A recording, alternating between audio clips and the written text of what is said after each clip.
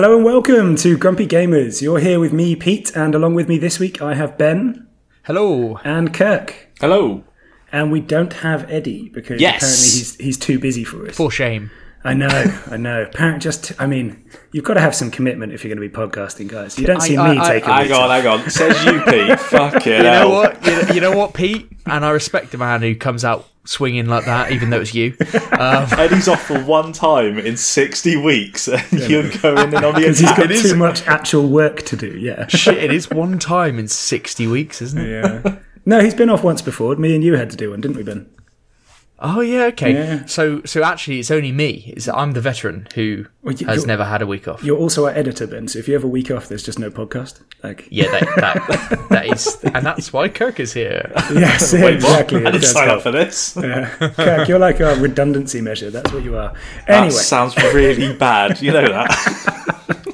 Welcome to my presenting style. Anyway, to get back on track after noting Eddie's poor performance, we should probably talk about the fact that, as usual, we're going to take you through the news and the new releases.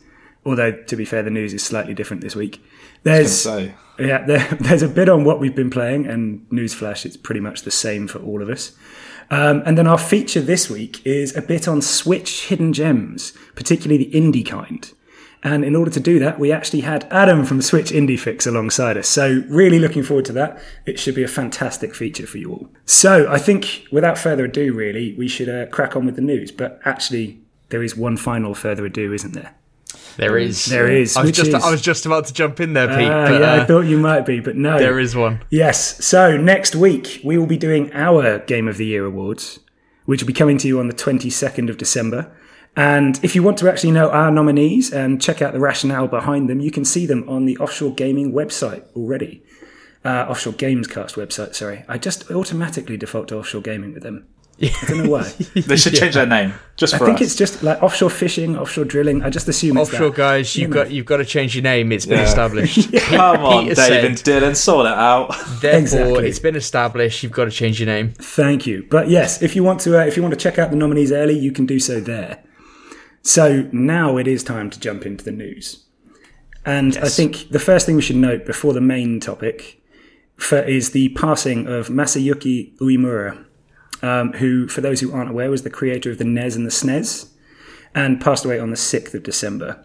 So I just wanted to take a short moment to sort of give our condolences really there, because that's a major influencer in the industry, and He's gone from us. Yeah, and died fairly young, I'd say. I think it was 78. So it was indeed, yeah. And such an influence on the industry. So hugely so.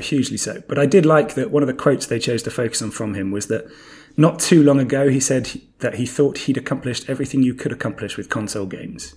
So I think we can take some solace in a life well lived at the very least there. Yeah, absolutely, absolutely. But the main thing we wanted to talk about this week, really, and I guess the main thing on everyone's minds at the moment, is the Game Awards, isn't it? Yeah, absolutely. Yeah. It came. Did any of you two stay up to watch it? God, no. No, Kirk, you were the only one in the UK staying up from fucking idiot. 1 a.m. till 4. I fell asleep 20 minutes before the end. I couldn't stay awake anymore. Yeah, I'm not surprised, mate. That's literally pulling an all-nighter for something that was live in LA nighttime. Like, the thing about this was, I messaged Kirk and I said, you know what, I might stay up for the Game Awards, and he was like, nah, I'm going to watch it in the morning. Together. There's no point. There's no point doing that. I'm going to watch it in the morning, mate. And I was like, no, good point. I'm going to go to sleep. Then I got a message at like fucking 1 in the morning. I'm staying up for it. You made a wise choice there, Kirk. That's what I like. I fucking did not. So what were? Well, I'm going to say what was there. I know what was there, but do you want to lead us on? Because this was it. I thought we'd just take a moment to highlight some of the major winners. But I don't know about you two, but for me, the main event with this always ends up being the reveals. So I think that's probably where we'll end up doing most of the talking, don't you? Yeah, fair enough. That is the controversial thing about whether this should be viewed as a Game Awards or a mini E3. Yeah, precisely. Yeah. But to focus on the actual awards for a second, we should probably mention that Deathloop did win something. It actually won a couple of things, but the main one being Best Game Direction, which, I mean, it was nominated for like 9 categories. And I don't think lot. Yeah, I don't think we wanted it to win any of them, but it did win a few. So did it win 2 or 3? I think it was 2. I think it it's might 2. have. Yeah, it was But at least 2. It was at least 2. But best game direction is always a big one to win. Returnal won best action game, Ben. You must be very pleased. Ooh. Yeah, they were happy as well. Something. They were stoked over that. I mean, as they should be. It does. Everything I've seen about it looks like a great game. So good to see it get some reward. Best action adventure game went to Metroid Dread. Again, Ben, you must have been really chuffed. Well, I think it got recognition, which was really good to see. Yeah, but back when we spoke about it, a week or two ago, you were convinced that it probably wouldn't. Yeah. Yes, I know, because I think it's a prime candidate for one to get overlooked. 2.5D, Nintendo game, obscure kind of franchise. It's a marquee franchise, but it's also obscure in the same breath. Yeah. So I could see it being overlooked, but it wasn't, so that was great. Yeah. And another of our predictions actually came true because I think we did end up settling on Tales of Arise for best RPG, and it got it. We did. And It beat out the mighty Cyberpunk, didn't it? it did. I still disagree with that, but I understand it. Guys, I've got big news. Oh, shit. IGN Japan have given Cyberpunk Game of the Year. There we go. As they should. Holy shit. There we go. More respect heard it. for Cyberpunk. You've heard it here first, unless you heard it somewhere else first. What, You like heard it here. IGN Japan? Yeah, you heard it here at best second. Possibly far later down the queue than that. But at best second. Yes. Yeah. Moving on from that, the other prediction we probably got right, or at least I did, was Kenna Bridge of Spirits winning best indie. We definitely, I agreed with that one. That was a fantastic looking game as well. It deserves it. It looks AAA. Like It does. that's the best thing about. It's the best thing about that game. Mm-hmm. I've played it. I've completed it, and I can tell you the best thing about it is just how it looks. Okay. It's not a bad game. It's not. But come on, I just Very left-handed compliment, Ben, but I approve know. of that in general, so it's okay. In terms of games for impact, Life is Strange: True Colors took the crown there. Ugh. yeah, can understand that. Yeah. I know Kirk turns his nose up at Life is Strange, but I can understand that. Yeah, I bet you can. I mean, I turn my nose up at it as well, but games for impact's a bit of a nothing category. Anyway. No. I terms put it on of- here especially because it's an important category. But Yes, No, sorry, and go I on, Pete, I phrased it that way to take away from that attempt, Ben. Anyway, the Game of the year, actual go on, let's game of go. the year, though, amongst everything, was It Takes Two. Yeah, I think it deserves it. Not even completed it yet, but I think it deserves it. I think it was wonderful to see. I actually fist pumped in the air. Did you?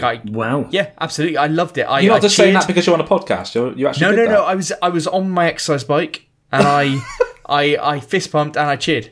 I Also- thought it was amazing. I love that guy, Joseph Ferris. That's his name, isn't it? Ferris. He's synonymous with the Game Awards, and actually one of the reasons why the Game Awards is as big as it is because a couple of years ago he went off and said fuck the Oscars and all this kind of stuff. Yeah, and it made I remember major that, headlines, yeah. and he's just a cool guy, and it's just like fuck yeah, like. Great. It was great to see that it branched out and it wasn't. I didn't want it to go to Deathloop, and my fear was that it was going to go to Deathloop. Yeah. You- I think you haven't- that was you haven't actually played a it fear yet, for a have few of us, you? wasn't it? No, I haven't, Kirk, and it's on my to-do list for this week because we were going to have a go We on should, it. we I should do also it. thought, We should do it together. I think we should do it together. Yeah, for Game It of the does Year. take two, guys. I mean, It does. Yeah, well, I was thinking about doing it with my girlfriend, so I just didn't know. I didn't know what to do, Kirk. I was Like, caught between you tell two her. minds. You sideline her, okay? Because That's harsh. No, She's- just for a little bit. It's fine. She'll understand. You're doing just this for a little Kirky time. Yeah, just for a little Kirky time. okay, this is taking a weird direction. So Okay. before this goes any further, yes, It Takes Two won Game of the Year, but shall we move on to the main purpose of the go. Game Awards? Well, yes. No, I like what you did there, Pete. Yes, so there are obviously reveals, there are trailers at the Game Awards. I'm going to run through a couple of the kind of highlights in my mind, but if we want to point out any of the ones that spoke to you guys, then go ahead. But the first thing they showed was Hellblade 2. Incredible. On the Xbox. It's coming to Game Pass Day 1, obviously. It looks awesome. I have played a bit of the first one, but I do want to actually go back and do the first one. I know it's only about 7-8 hours long, and so it's worth it, and that's a Games for Impact game. And this looked awesome, didn't it? And if you catch the trailer on YouTube afterwards in proper 4K, yes, Yeah, looks proper next gen. yeah, Yeah. recommend that to everyone. And do you know what? First up, just when I was watching it, I did think to myself that is this really in game in engine working right now? Because the way that the camera was panning around, I couldn't really get it. But then there was subtle kind of animations with the character model as it's kind of locked into place after the camera's sweeping around, and you can tell that the player's taken control again. And I was like, oh shit, this looks... it must be running in real time, and this looks fucking incredible. So it's like that mixture between cutscene into controlled gameplay. Yeah. It's very scenery controlled gameplay, which allows it to look... They can control the lighting better, they can make it look better, but not taking anything away. This looks full next gen. They're going to make... Ninja Theory are doing things with this game on how it looks. Like, I can't wait. Yeah, definitely. Yeah, so that was the first one. Next one, there wasn't really much shown on this one, but I have got something interesting about it. Wonder Woman was kind of teased, I'd say. Nothing more than the Wolverine-type trailer that we saw of recent times, but the main thing about this one, in the press release about it, they have talked about the trademarked Nemesis system. Yeah, they did. Coming back to this game. So, What's the Nemesis there's system? if you don't know, that's from the Lord of the Rings games, the Shadow of Mordor and those games, where it's like when somebody kills you in the game, then you have like this ongoing. They level up and they get rank up, and then you've got this ongoing nemesis in the world and that type of thing. So, and Warner Brothers trademarked that recently. So, and it was thought that might get shelved and put in a vault somewhere, but no, it's coming out for this game. Isn't that like Gary from the original Pokemon game? No. It's much more developed than that, Kirk. So it's like if you defeat an enemy but don't kill them, they can come back with like one limb gone and much angrier. It's all this sort of stuff. It just builds rivalries over time, but it has real effects. It's like a create your own story within the world. Okay. Yeah, that's a really brilliant cool. addition. Strange that it'll be on Wonder Woman, but a brilliant addition. Yeah, so it is. Sonic Frontiers, open world Sonic game, looked very Breath of the Wild / Shadow of Colossus. Yeah. So still don't know what to make of these 3D Sonic games, to be honest with you. I've not played a decent one. I just don't have the drive to. I think they've all been a bit gash, but I think it's time that it does something good. Yeah, hopefully. Yeah. So yeah, we shall see. Forspoken, got another look at that.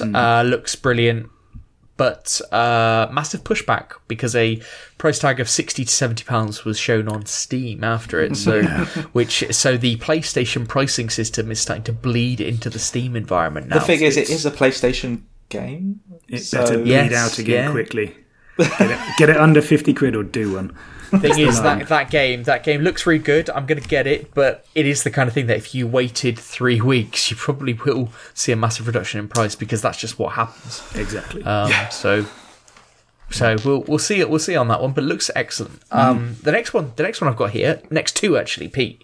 I think these will be right up your street. So there's a 4X game. There's a June 4X game coming out. Yeah, Spice Wars. Spice Wars, yeah. Which, I mean, it does sound a little bit like a sequel to a Spice Girls album, but it obviously makes a lot of sense. And, I mean, the problem is these trailers don't tell you anything, but I think it's going to be interesting.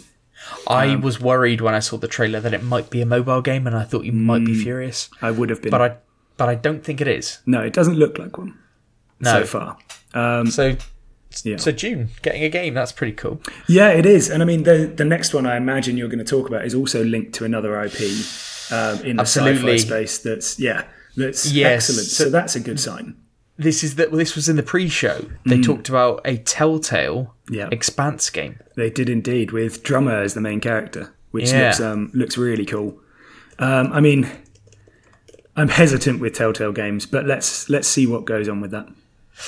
Well, on the theme of Telltale games, I know we're wrestling through these, but the new Star Wars Eclipse game was revealed. Now, let me just talk a bit on this trailer. It looked fantastic. The trailer looked brilliant. It looked almost film quality. Yeah. I thought. It didn't really tell us anything. Now, the important thing is it's made by Quantic Dream. Now, that's David Cage's company. I, for my sins, like David Cage games, but they made the likes of Detroit. Yeah. And they make very good-looking, controlled walking simulator games. Yeah. And I'm wondering whether this Star Wars game is also of the same vein, and that's why it looks so spectacular. It could Because very it's well a be. walking sim game. But this is the thing, Ben, and it's true of all three of the ones we just mentioned there, but actually everything we've said, they don't really tell you anything. No. They look awesome, but I know nothing about them. It's hard to get excited when you know nothing. And that was a Yeah. running theme, I thought, in this, that there wasn't a lot of awesome gameplay being shown, was there? No. And by a lot, we mean basically nothing. Basically none. Except for the next game, we have, and also the pre-show, Have a Nice Death. It was a lovely hand-drawn roguelike game, interesting story, remind me very much of Death's Door, kind of that setup, in terms of the corporate setup of Death and all that kind of stuff. And it's coming out in March. I think this looks great. I think it's Really, really lovely, didn't Yeah. it? It's kind of got that Hollow Knight meets Death's Door kind of feel. art direction looks fantastic, and you know, I'm not one for roguelikes like I've spoken about with Hades before and stuff, but this could be my second coming for him. So Yeah, if it's on Switch, which I suspect it must be because it looks like it'd be made for it. I'm really interested in that. So yeah, they showed Lost Ark, the next Amazon game which is coming out, which confuses me a little bit because you know the Amazon game that's out right now, New World. Aren't they just? And Lost Ark is also like an MMORPG, right? Yeah. Aren't they kind of cannibalizing their own audience? Quite possibly. Or they're just trying to fill every minute of your time because you take a break from one by playing the other. Yeah, I mean, I'm not sure people that are fully into these games take a break from that game though. no, you don't at any moment. It's your life. So I don't really. That seems like it's set to cannibalize its own audience, but Yeah. we shall see. Another big announcement was Alan Wake 2. They've said that that's going to be a survival horror game rather than an action game, so it's good for Alan Wake to come back. I think it's been about 10 years since the first one. They also did the remaster this year, so that kind of makes sense as well. Yeah. I think early in the show they showed new. It wasn't gameplay, was it? It was a trailer for the Gollum game Yeah. that we already knew about. Yeah. But that looks good. I'm saying we already knew about it because a lot of these games, I'm looking at this list again. It's only Wonder Woman, Dune and The Expanse, where we hadn't really heard of these games before. Not many. Well, massive Eclipse reveals. Eclipse was.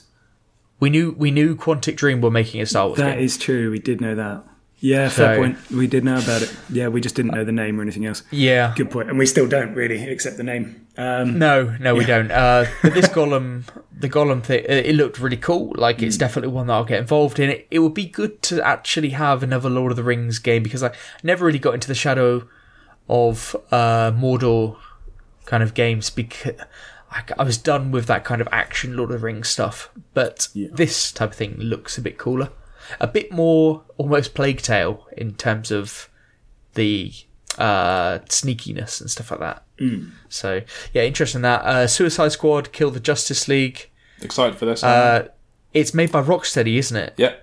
So Certainly is. I was hyped after the trailer that they showed a few weeks ago for it because they sold it really well on that, and given their track record with the Arkham games, I'm all in. They've built up a bank of credibility and worth with their gamers now. So yes, this would be a huge misstep if they end up fucking it up, which is unlikely. But they showed actual gameplay footage of it now, and it looks like it can be a lot of fun.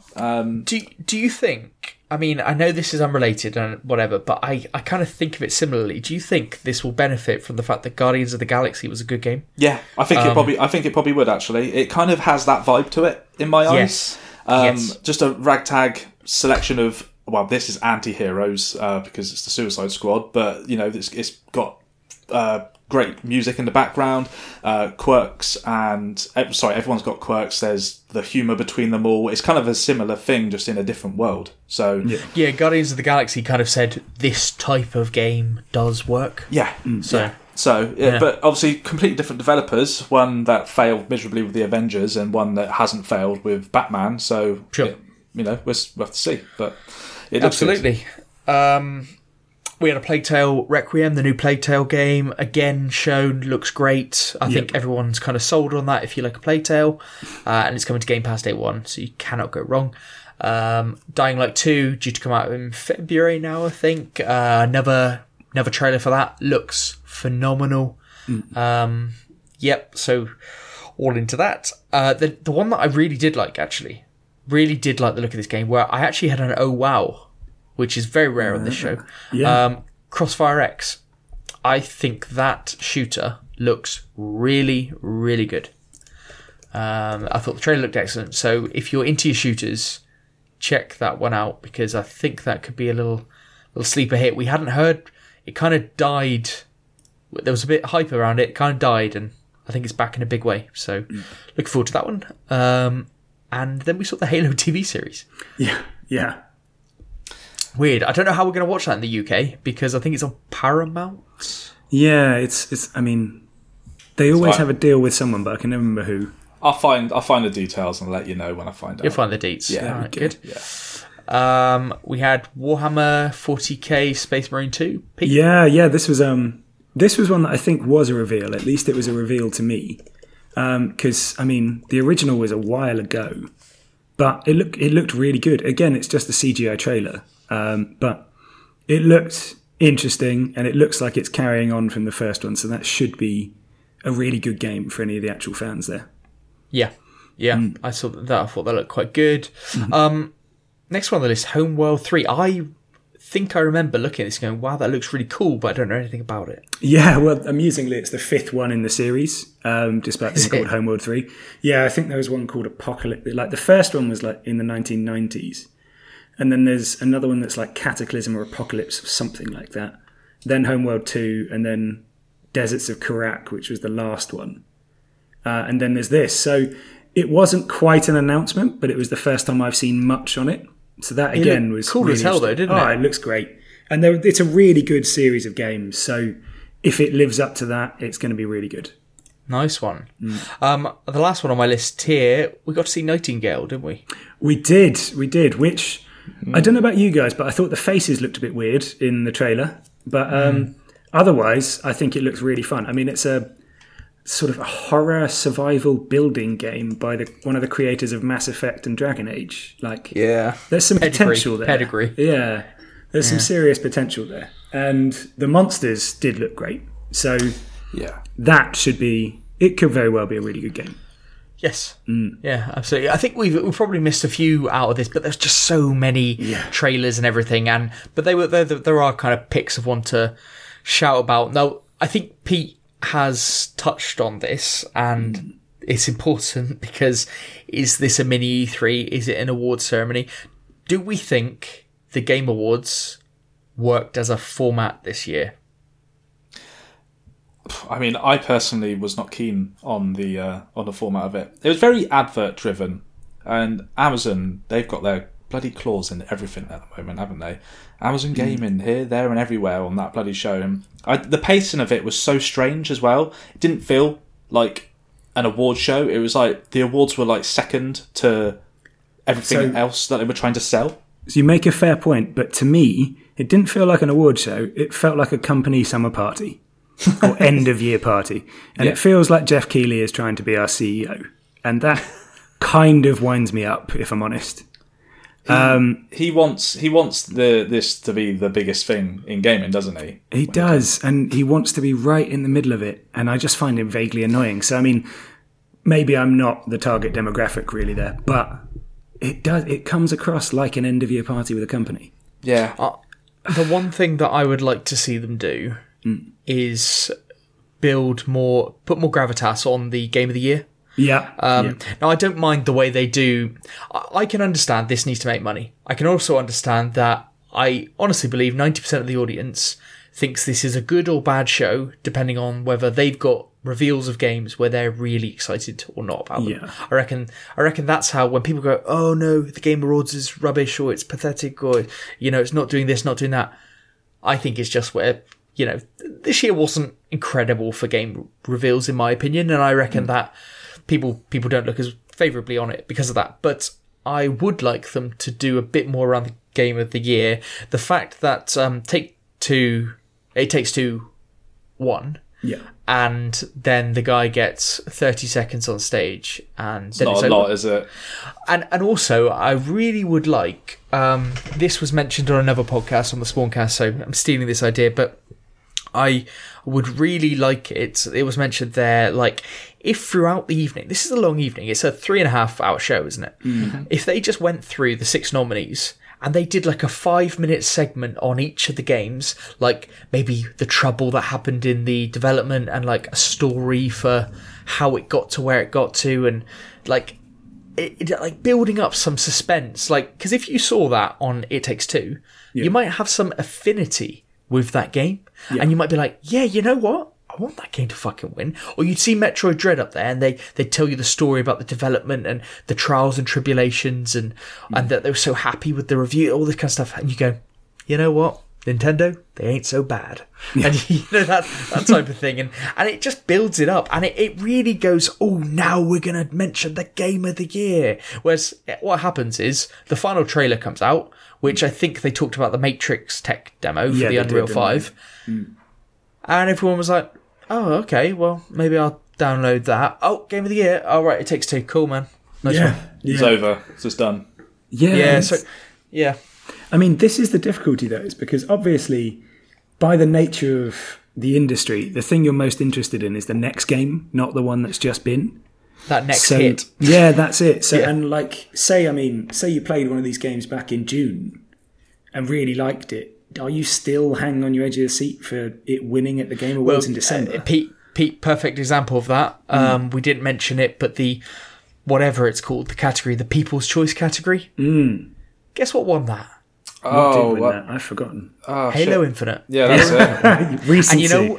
And you know what? The campaign came out the day before. Yes. You know, people were just voting. This is the, and it's, but the reason I'm bringing that up is because it's a perfect microcosm of the mentality of us as consumers and the next big thing, the recency bias, everything you talk about, Pete. Yeah. Like that, and the show is a representation of that. And I'm not saying for good or for bad. I liked the show because I like people talking about games. True. True. So I enjoyed it, but I get what everyone's saying about it. Yeah. And this is the thing is I really enjoyed the trailers, but my God, does it annoy me when it's actually live. I'm so glad I didn't stay up for it. Well done, Kirk. Well, I'm just happy I fell asleep before it finished. That's how fucking it wasn't. The thing is, I would stay up if it was engaging, and it was not engaging enough for me to stay up for. It was only 2.5 hours of engagement, not 3.5. Yeah, I get you. Yeah, but also it was 1 o'clock in the morning at that time. Okay, I'm used to going to bed at 10 these days. Yes. That's a sad indictment of our age at this point Exactly. in life. But yeah, but anyway, I think. Yeah, I mean, it's the Game Awards. Just like E3, it's always a bit disappointing. But I think so. I think you're right, Pete. You get some good stuff out of it.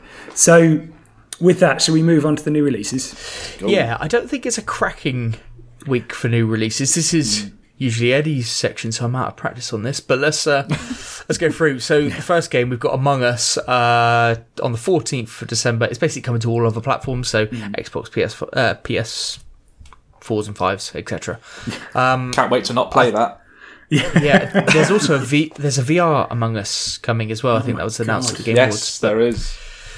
Anyway, I liked the look of this next one, so I kept it in. And this is why Eddie should be doing this. Fire Girl Hack and Splash Rescue on PC, 14th of December. It's an indie 2D side-scrolling action game where you're a firefighter. Are you a fire girl? You're a female. Probably, yeah, it looks like a girl firefighter. I mean, you must be female, and the fucking title's got it in there. No, I wasn't debating that, Kirk. I was debating whether it's a woman or a girl. I think it was probably a girl, but I love the art style. I thought it looked fucking brilliant. I really like the look of this game. Okay, I mean, Hack and Splash I do enjoy, but yeah, it's otherwise not one I'm likely to pick up. I'll be honest. No. I get that, but I like the look of it. Check it out, Fire Girl. This one was intriguing. The next game, Kingdoms of Amalur, Re-Reckoning, Fatesworn DLC, coming to PC, PlayStation 4 and Xbox, 14th of December. This was a PlayStation Plus game 2 months ago. It adds a 6-hour campaign to the game. The game originally came out 10 years ago. Yeah, it did. I don't know what... Anyway, there's DLC. I mean, it's a strange one, but I am a big fan of DLC that are essentially a new game. Look at things like Witcher 3 for the obvious ones with like Blood and Wine. Like, I am a big fan of that self-contained sort of additional game through a DLC. But it is a strange one. They've picked one that's 10 years old. I thought this game was dead, but... apparently not. It's re-reckoning, Ben. Something similar happened with Cuphead as well, didn't it? That came out a few years ago, and they're bringing out some new DLC for it June next year. They are, yeah. It's literally called DLC. 10 years ago, Kurt. This game came out. No, 10 years ago. I know. I get that, and obviously this is obviously on a much larger scale to that. But it can happen. It does happen. It's not. But Cuphead came out like 2 years ago or something. I think it was 3 years ago, but sure. It's not pre-pandemic. Not similar that's a long at all. time. Right. Anyway, one hand clapping. PS4, Xbox, Switch, and Stadia. It's what have I written here? Shit, one it hand came out 4 years clapping. ago. Sorry. Ancient. There you go. They're pretty. 4 and 10. They're the same. You know. They are. Yeah. They are. They're exactly the same. Thank you. I One don't hand. know. Sorry, one hand I clapping. don't know why I didn't think of that. Okay, that they were the same thing, but whatever. This game, one hand clapping. It comes out the 14th of December. I've copied and pasted. One hand clapping is a vocal 2D platformer. Solve puzzles by singing or humming into your microphone. I think I will fucking pass on that. The reason I put this in, the reason I kept it in, is because it sounds innovative. If that sounds like your type of thing, It sounds crack innovative. on. No, it just sounds like a shit platformy version of like Guitar Hero or something, or Rock Band where you could sing in that.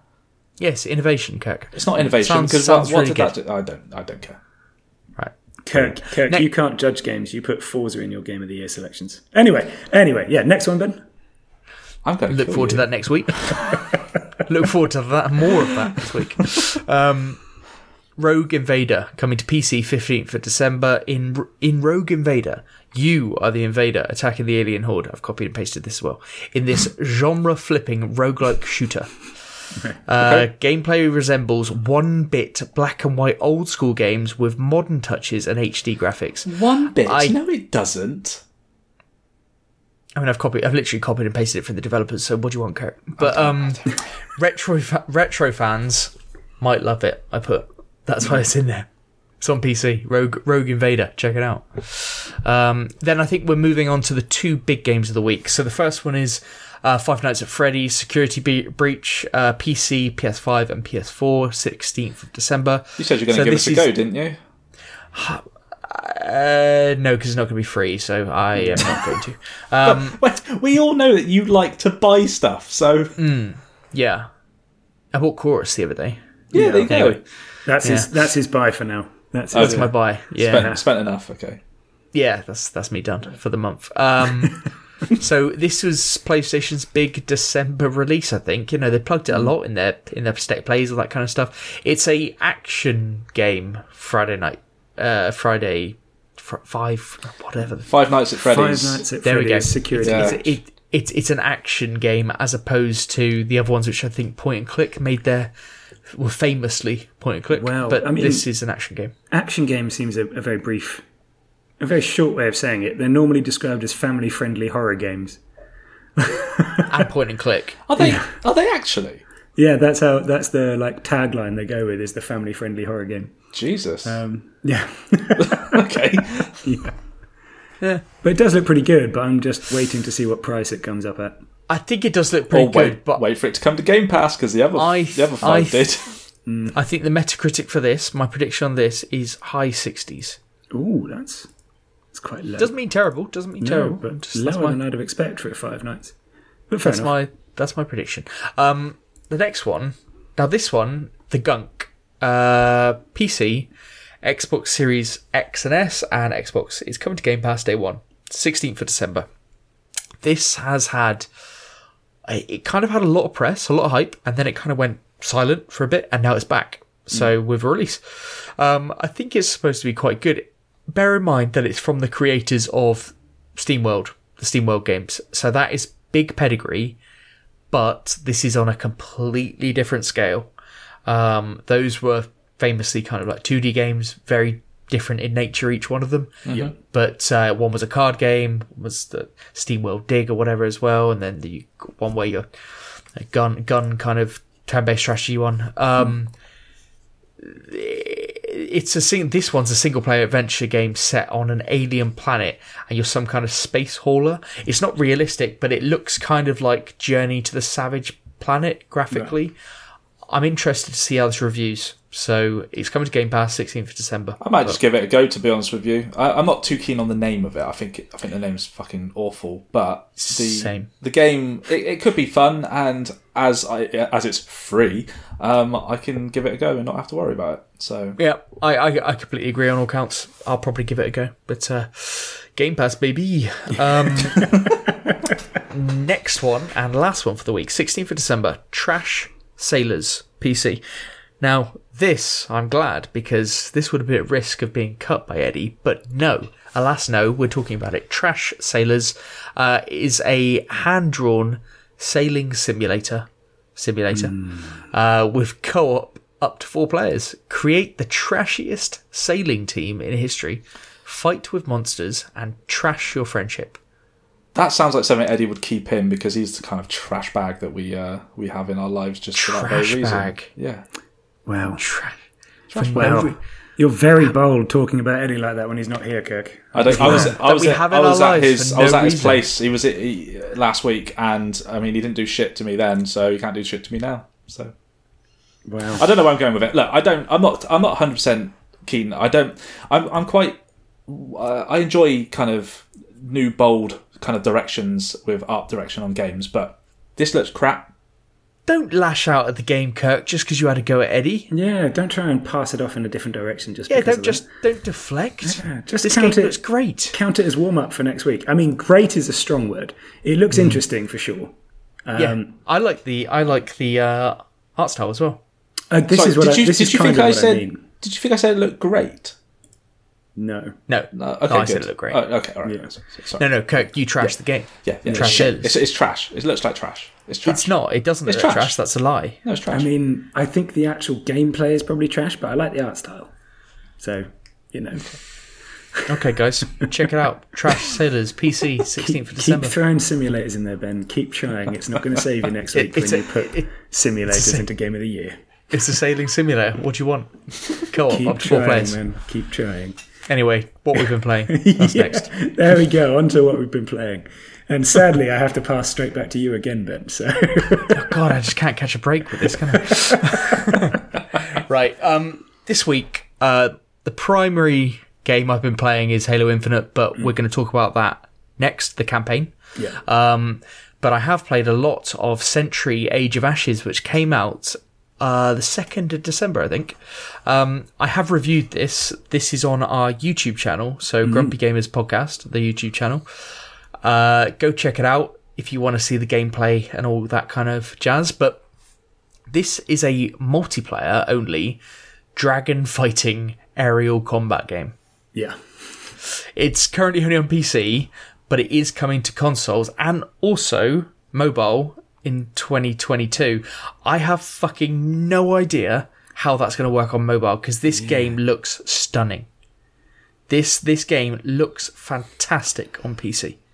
Yeah, I saw your review, mate, and it did. You know, the gameplay footage that you've recorded, it looks pretty impressive. Oh man, it controls so well. Like, what's brilliant about this? Like, you probably played aerial combat games like Air Combat or games in space where you're flying about and stuff. The one thing that I will say about it, one, because you're a dragon, which is fucking wicked. You feel like Daenerys Targaryen. It controls so well, and also for any bumps and all that kind of stuff, you're on a dragon, so it makes sense. But some of the movements that you make with it, and the way you swoop through the air down below, and some of the maneuvers that you make, you're like, shit, that was cool. Like how you moved there, how you got away, how you how you evaded things. Like it was so good. The crucial thing about why I think this feels so good, and I didn't say this in the video, I've only realised afterwards, is because of the landscapes, you're around castles and caverns and stuff like that, you can see the ground. So therefore, you always know what's up and what's down. Like, that's the problem I have with space combat a lot of the time. Yeah, that's fair. That you just get shot from different angles. But did the dragons feel like weighty, like in comparison to the controls? So like if you just brilliant. Yeah, so you tilt it just a little bit and you get like a minor hit. But if you put it on full lock, it will take a while to get there. But you kind of and you can pull back on and you can speed up. Like it's the controls are really, really tight, and I think it would really fall down if they weren't tight. Yeah. So on the actual gameplay, I'll talk about the game modes and all that kind of stuff and the team-based combat in a second, but the actual controls really, without that being as tight as it is, you wouldn't look at this game. We saw this game in trailers, I think maybe at E3, and we thought, wow, this looked amazing at the time. I forgot to say this at the start. This is free to play. This is free to play. Century Age of Ashes is free to play on Steam. You can just download it. And the fact that it's free to play is just even more mind blowing because this game has so much polish for what it is. You can, like, your main attacks on your dragon are like blasting. Once it's like locked on, you can breathe fire, and you have special abilities. There are different classes that you can be. There's only 3 at the moment. There's like a standard class, there's a like more of a power class, and there's a healer class, and they all have different specials. And what's brilliant about when you're playing this and you're playing against other people, there is basically an even spread about what people are using. Yeah. So that suggests there is balance to the game already. There are more classes coming to the game as well. You can see that when you go to the store. The gameplay modes that you play is team-based, and there's like a Carnage game, which is team-on-team, like Slayer kind of thing. There's one game which I really enjoy, which is like a coin-based hoarding one. So it's which team gathers the most coins and stores them in their base by the end of the game. And you can blow up each other's bases and stuff like that, and steal each other's coins. It's crazy, and it can flip on a sixpence. It's really, really good. And the last mode is called Gates of Fire, I think, and you basically capture a flag, and then you have to take it through 8 or 9 gates, and that's how you win a round. And it's best of 3 rounds, I think. So it's got a wide variety of game modes as well, And for what it is at free to play at launch, it's actually got so much going for it that if they just add things to it, this game could be such a contender. What also really makes it excellent is the microtransactions. They are in the game if you want to buy certain things, skins and stuff, but you can earn the currencies in game. And you can get new skins because it's got a cool feature like dragon eggs. When you level up, you'll occasionally get a dragon egg, and then you can kind of like do tasks in the game, like certain kills and certain modes and stuff, and then that will hatch your dragon egg, and then that eventually turns into a new dragon, which is basically a new skin for a certain class. Yeah. So there's different ways of doing it, and the microtransactions are not overbearing, which I don't know. They need to make money on this game. But I want this game to do really, really well. If they add in more maps, because there's 3 or 4 maps in it at the moment. If they add in more maps, they look beautiful and great. But if they add in more of those, and a few more game modes, it could do really well when this comes to console. I think they've done made a great move by putting it on PC first. Because when this comes to console, I think it'd be more of a complete package. And I think as it is now, it's worth money. So the fact that it's free to play is brilliant. But I think it deserves the community because it plays that down well. Yeah. Okay. Sounds good. Yeah, go check out our video. It's a good video. Yeah. Go check it out. I do. Lovely. Yeah, and with that, I think we're on to Halo, aren't we? Yeah. What are we talking about, multiplayer or campaign? I mean, we've talked enough about multiplayer. It's all I've been playing this week, really. Okay. But I feel as it's out, we should probably talk campaign, shouldn't we? Yeah, that's fair. Well, I can lead us off on this one then because I actually finished it last night. So, Is this because you've been shirking multiplayer, Kirk? Yeah. You've been not playing part of the ranked team. I don't want to play. I don't want to play with my mates. I want to play on my own. All right. Yeah, you want to sit in a dark room on your own. Yeah, You've messed up with. We've been ranked matches with just 3 of us, Kirk, and that's on you. And if it helps, Kirk, we've actually done a lot better. No, we killed it last night. We actually killed it. Congratulations. Anyway, completed it last night, and it's everything that I wanted it to be personally. Now, just full disclosure, there's going to be no spoilers in this, so if you're listening, don't worry, none of the story's going to be ruined for you. But first and foremost, it looks wonderful to me. Now, I'm not going to say it looks like a full next-gen game, because it doesn't, but in terms of the scope of it and just how much is going on, the distance you can see to, there are battles going on in the far distance that you can use your sniper rifle at 10 times zoom to see in detail what is going on, and you are literally like kilometers away, and you can just run there and it's still going on. It's not like something that's just, everything happens in the world, and it's all kind of like happening in real time from what you can see.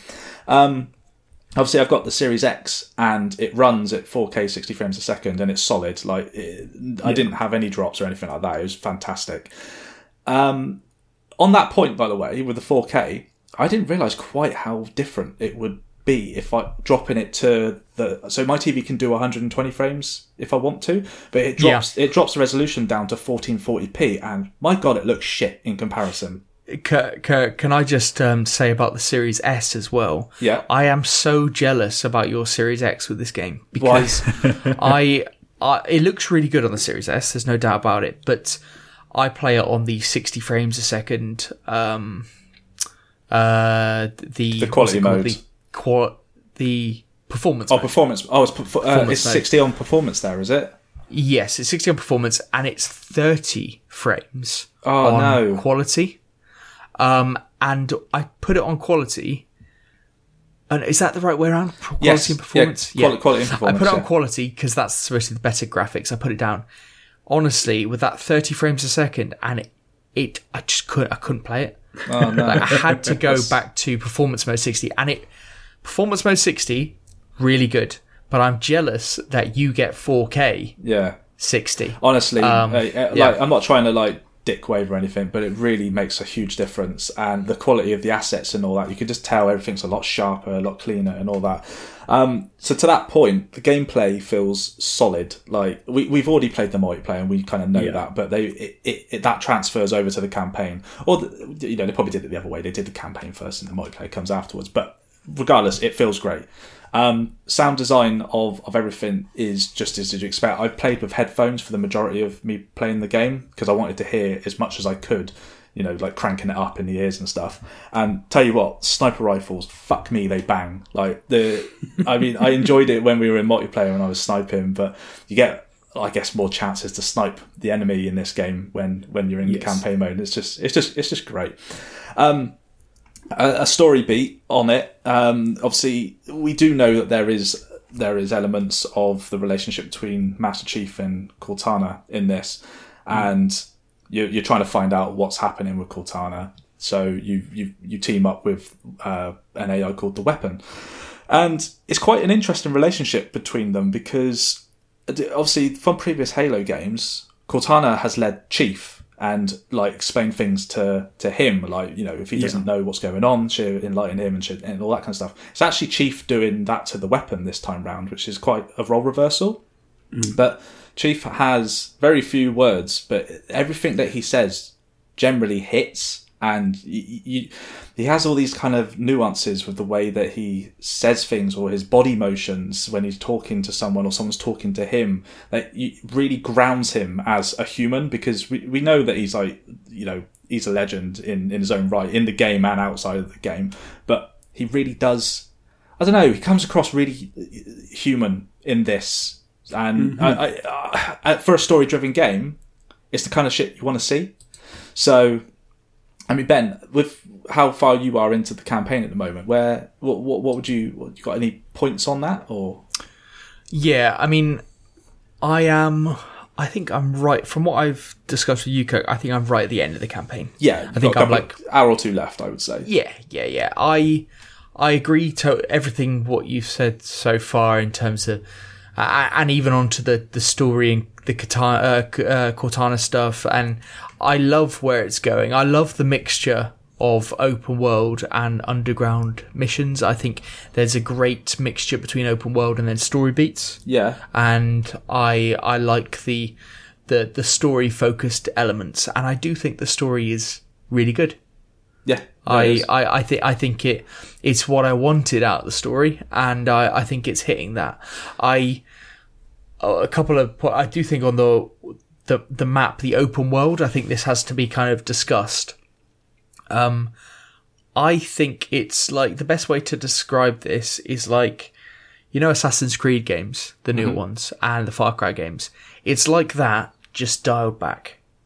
Yeah. It's like that without so many things on the map. It's not overwhelming at all. It's just, there's always but there are I'm going to do that, then I'm going to do that, and then I'm going to do that. And you can just waste time and have fun and do different things. I mean, really, all you've got with that is you've got the FOBs, don't you? Which are worthwhile capturing because they're outposts for you to fast travel to, which is great. Yes. If you're at one side of the map and you need to go somewhere else for the story, you can just do that easily. They obviously have all your weapons and your vehicle unlocks that you've done, which you get with your valor that you achieve throughout saving other Marines and stuff. And then you've got your Spartan cores, you've got your armor boxes that you can pick up, and then you've got those random bases that you need to take down that the Banished have got, which you don't need to do, but it's worthwhile doing. Yeah, I think there's enough variety. Yeah. I think there's enough variety. I was just going to say, sorry, to your point on that, that's what makes it not overwhelming, because it's very structured with what they're saying. Okay, you could do the story if you want, but it's worthwhile doing all this other stuff because you're going to get some benefits from it, which will help you out further in your story if you want to. But I mean, for me overall, I don't think it's really. It is open world, but it's not. It's open world-esque. That's like the best way I can describe it. Yeah, it's sandbox open world sections with the illusion of it being a full open world. Yeah, right. The amount that you can do, you can approach any situation you want, however you want. If you want to get a Warthog and get a bunch of Marines that have got rocket launchers on the back of it, you could do that. If you want to get into a Scorpion, you could do that. Or you can just go on foot and snipe from afar or something. You can approach any situation the way that you want to, and it makes your own story then. I do. Yeah, I agree with that. I think that element's very good. I think that in this way, it's offering a different thing to all of the Halos, and I think it needed that, and I think that's good, and it can play into that games as a service thing, and it's excellent. I really liked how they forced the two story and open world stuff together. But it's important that the open world served a purpose. Yeah. And what it does do is it allows you to level up your kind of upgrades. So like the grapple shot, which is the main thing in this game.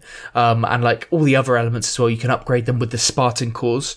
And like you said, Kirk, you earn valor points from doing certain things, which then allow you to unlock more guns and vehicles and like recruits to help you at your FOB like bases that you take over and stuff. So there's a point to doing. There's also a really good mechanic where they highlight almost enemies that are supercharged or like that have got a criminal rap sheet. They're mini boss battles, aren't they? Basically. They are. So like one that got me, like it was like they've got a grunt that's like this real hard ass grunt, and he's like a boss. Oh my god! And each seriously, Pete. Each one of these mini bosses, if you defeat them, you get that weapon available at your base. Yeah. So let's say you defeat the sword boss, you then can get a sword at any point. Right. Okay. Did you notice as well that all the weapons are a variation of the standard weapon? So yes, they're like supercharged ones or whatever, and you get like homing rocket launchers and stuff like that. It's quite cool.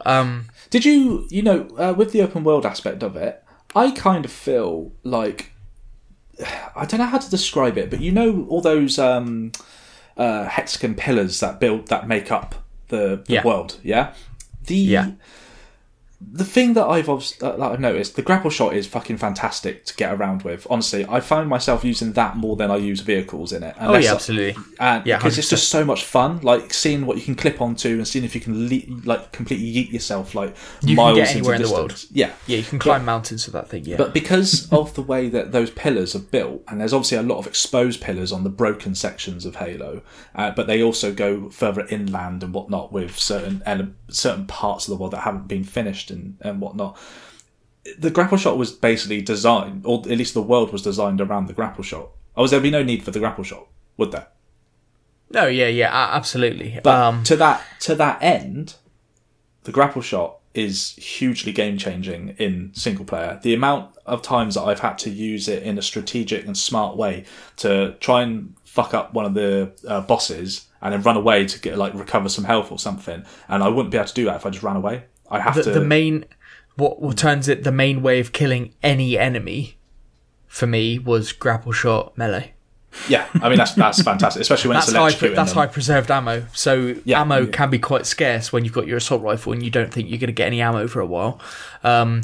If you're in a place without a boss or something, you're like, right, I'm going to take out these 20 enemies just by grapple shotting and melee. Let's not forget those canisters. I fucking love those canisters. I throw those like there's no tomorrow. Is that the fusion coil thing? Yeah. Oh mate, they're so much fun. Yeah, all the stuff that you see in the multiplayer, Pete, that's like takes a back seat. It all becomes full in the campaign, and that is brilliant. And the campaign, as you said, Pete, before, is a tutorial for the multiplayer half the time. Yeah, it's so much fun. Like, it's just going into a base and you go, I usually just run in, see where people, enemies are, see what I've got, what my objective is. I'll die a few times and I go, right, now I'm going to do it this way. I've just spotted there's a bunch of fusion coils over there. I'm going to go grapple shot them to me and I'm going to throw them over to those fuckers over there. And when you throw one so far and you get a huge explosion and you've taken out 5 or 6 enemies that were miles away from you, you're like, fucking yes, come on.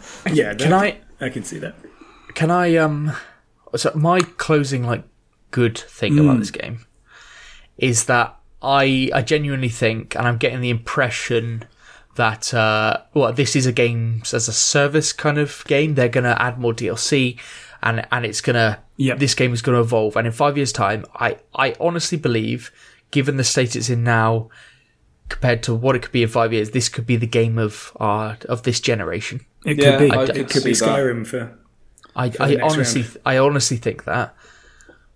But I would like to move on to a few negatives. I was actually going to say, I feel we've sort of rambled around the positives a lot there. Do you want to give us your negatives and then give us your overall, this is where it is? Yes. Sound good? Yeah, yes, so people absolutely. can get something from this. I think so. So, can I just say I love the game because I'm now going to go in. But I love this game and my comments are born out of love. Oh, wow. Okay. Wow, that's... Okay. But I'm just going to put the objective hat on for a second. Every single thing you do in this game is the same fucking thing. Everything. Go somewhere, kill a load of people, press a button. It's dressed up in different ways in every setting, and I'm actually killing this guy, or I'm doing this thing. You're going in there, you're killing people, you're pressing a button. Yeah, that's fair. The start of the game is boring as shit. You get through the first hour. Please just get through the first hour. Just to ignore it. It's like old Halos, but the boring start. I disagree it's like with you the boring there. start, but the other Halos, they start off and they're quite cool, like the base is under attack or something like that. Yeah. This isn't exciting until there's a set piece right at the end of the section, which is it's seen a fire going on and you've got the music kicks in and that's really cool. Right. And then it's like, but don't worry, this game's about to get good. So that was my opinion of that, Kirk. And I text you that, and I said, "Yes, you did. That was boring as shit." Yeah, you said you text me that after I said I love the intro.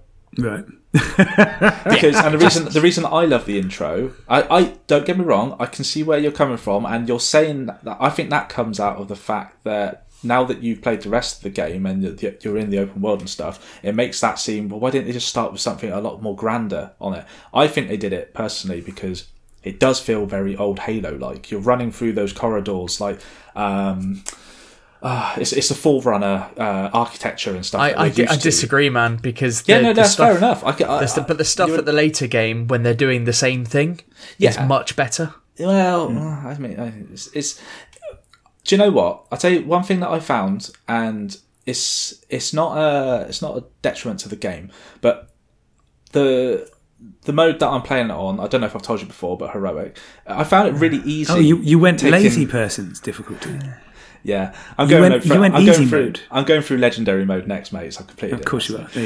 Anyway, I found it really easy to take out a lot of the grunts and the jackals, and even a lot of the brutes. But then there are parts of it that are really difficult. Like when you get that to is bosses, the point. You are Master Chief. Yeah. I'm aware of that. But normally you get swarmed when you've got like 5 or 6 grunts, and you can take 1 or 2 out, but then you need to dive back into cover before you can go back out. But I was finding myself able to go around with a mangler, just shooting them, popping off headshots, just going, yeah, fuck you, fuck you, fuck you, and I'm done.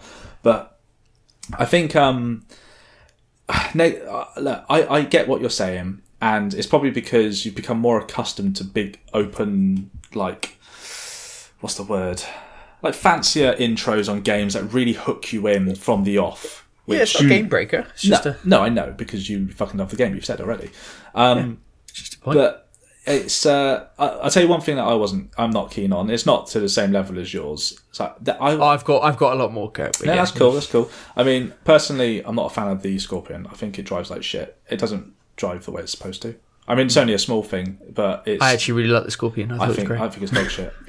Okay, we're getting consistent things. Right. That's what I like to hear. Yeah, that's good. I also thought, Kurt, that I like the open world and the breakup with the story being non-open world, and it being like underground and usually like mission-based underground. Yeah, it does appear like those two ideas were forced together, and that this was never designed to be this. Maybe that is a fair point. Pete, was that you? And at the end, it was. And at the end of the game, I'd say it's almost blindingly obvious that this was never supposed to be like this. Right. And I think when people play it, they'll realise that. But do you reckon? So I know that the lack of biomes is a big point of contention with a lot of people. Yeah, I'm coming on to that. I know that I was trying to segue for you, but don't worry about it, it's fine. I was going to say though, I think that their design choices have been done for a reason, and I think it's down to the point you made, that because it's going to probably turn into a game for us as a service at some point along the line. How they implement that going forward, I literally have no idea. But that's probably why, because I reckon what they're probably going to end up doing is adding to the Halo world that we can explore in, because at the end of the day we are on a full ring on there, but having story beats and DLC that takes us to different parts of the ring, and we can choose to do basically Halo Infinite. What we've got now is going to be what they do for DLC going forward. I agree. And so what's happened is this is a cut content game, and it's not how it was designed, and they've tried to get something out, and what they've done is actually get something out which is very good, but it's only half of what is going to be seen. And I do agree with the biome stuff. So that is one of my points. The environments are all the same. Yes. I would love them to do DLC with different environments. There's no changing weather conditions. They actually said in an interview that I read about 6 months ago or a year ago or something, that there would be not different biomes, but there'll be different weather. That there isn't really any of that. It's the same thing. Like, as soon as you've seen the first area, you've seen them all. And okay, that's fine because it's not the longest game in the world, but I hope that they add that in on the DLC. Yeah. My next one is the grapple shot.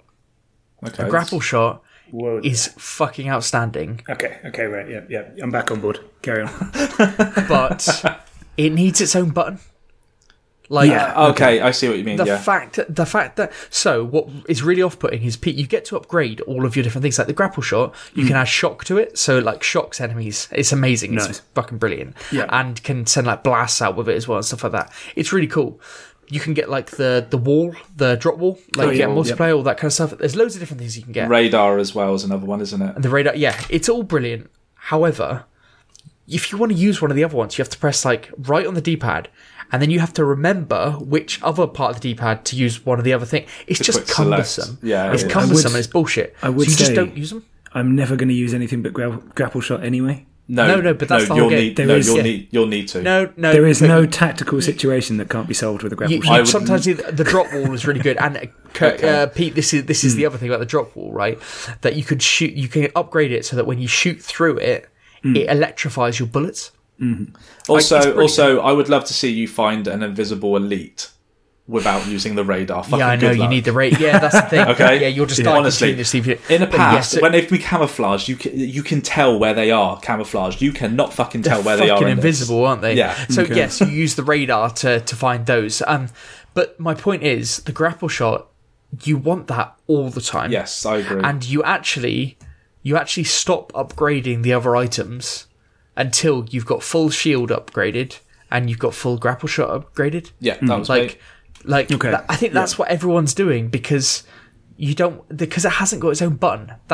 And you should be able to map buttons. Which anyway, right. But, the next point is that co-op. I didn't think this would be a huge thing, but co-op missing is an obvious omission.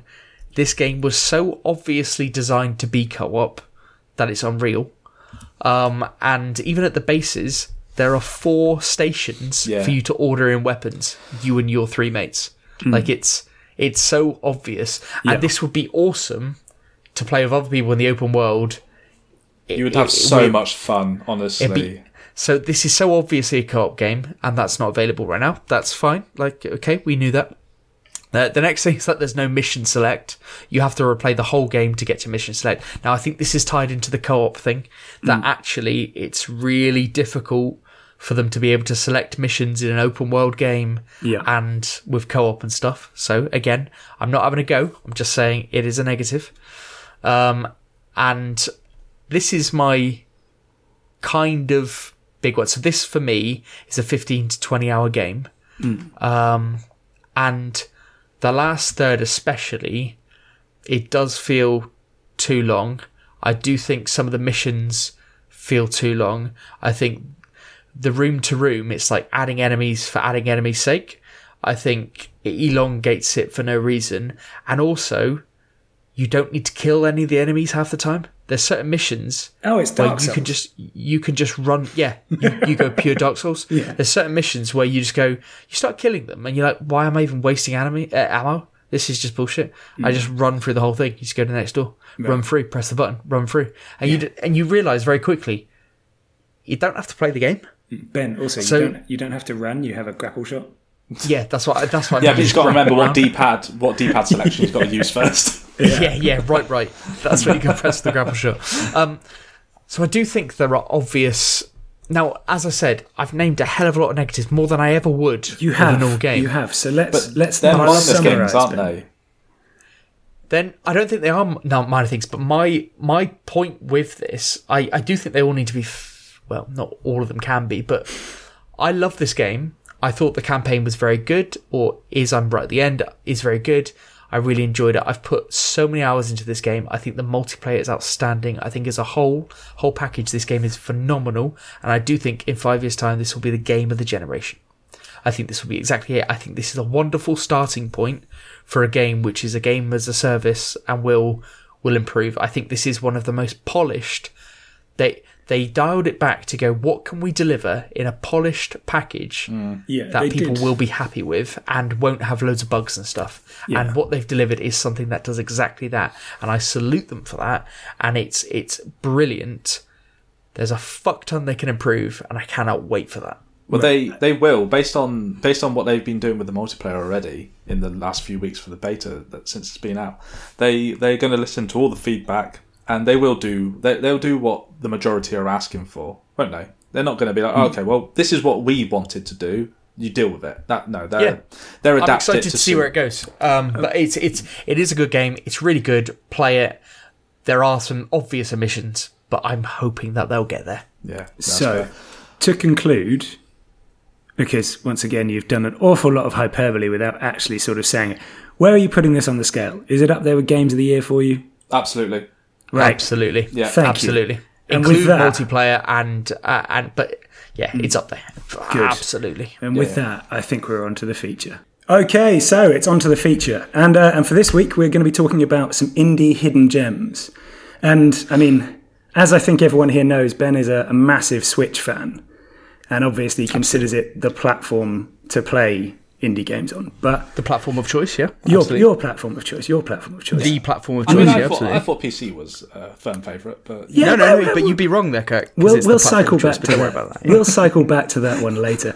But until that point, I did think if we were going to talk about Switch indie games, we were going to need an actual expert. So we brought in Adam from Switch Indie Fix. Yeah, hello guys. How's it going? Hello.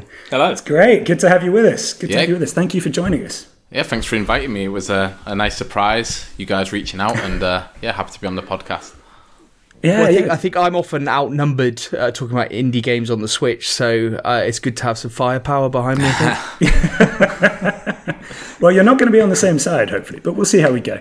But anyway, Adam, do you want to just give us a little introduction for those who haven't heard you before?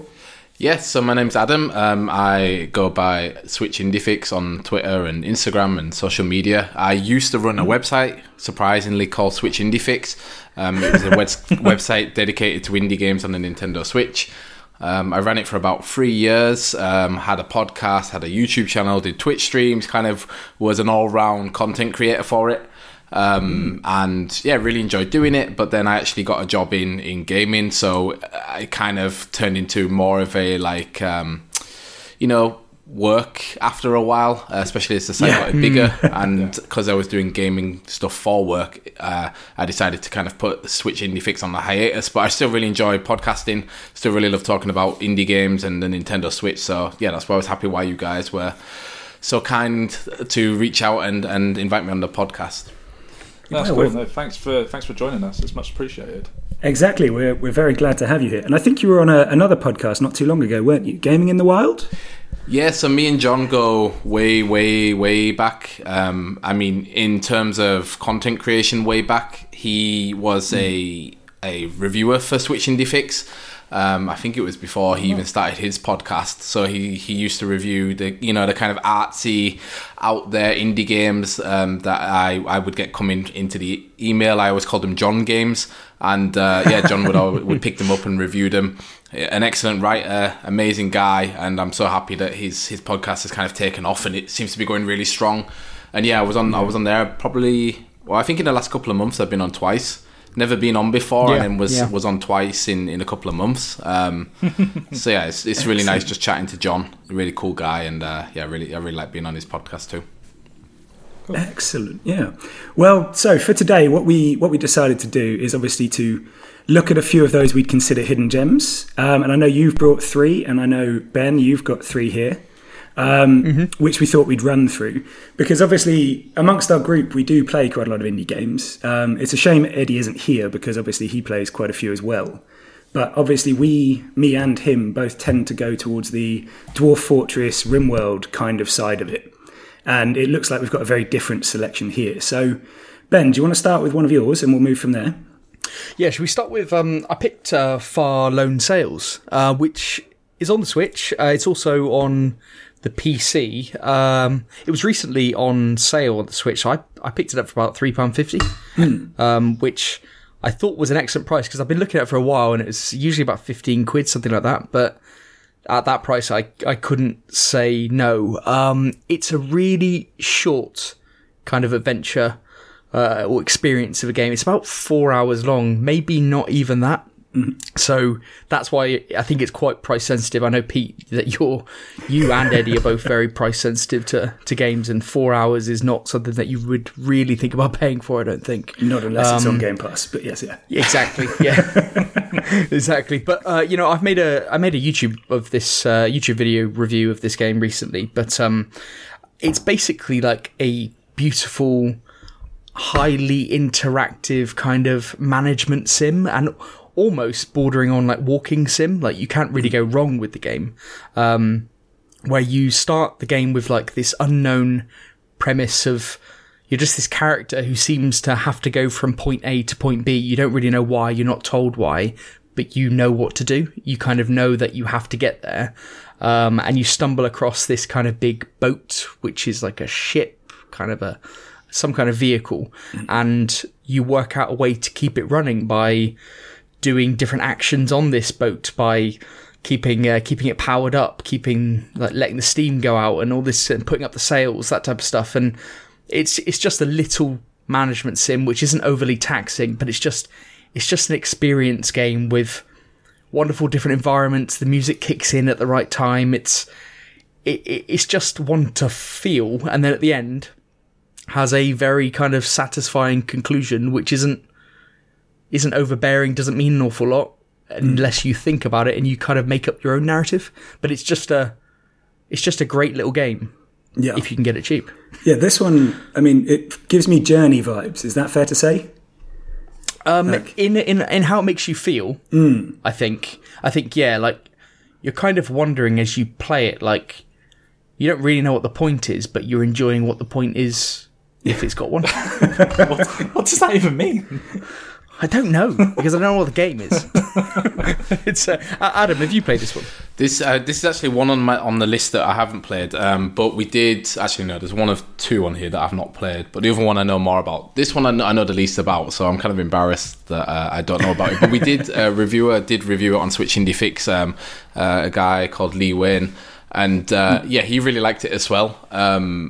I think it's, like you said, it's kind of a bit like a graphic novel, yeah, like walking sim, where I think the point of it is that you kind of, like I say, you're in this like derelict looking world, and it just seems to be your character and this huge machine, which you somehow have to like not keep alive because it's a machine, but keep running. But it is that, yeah.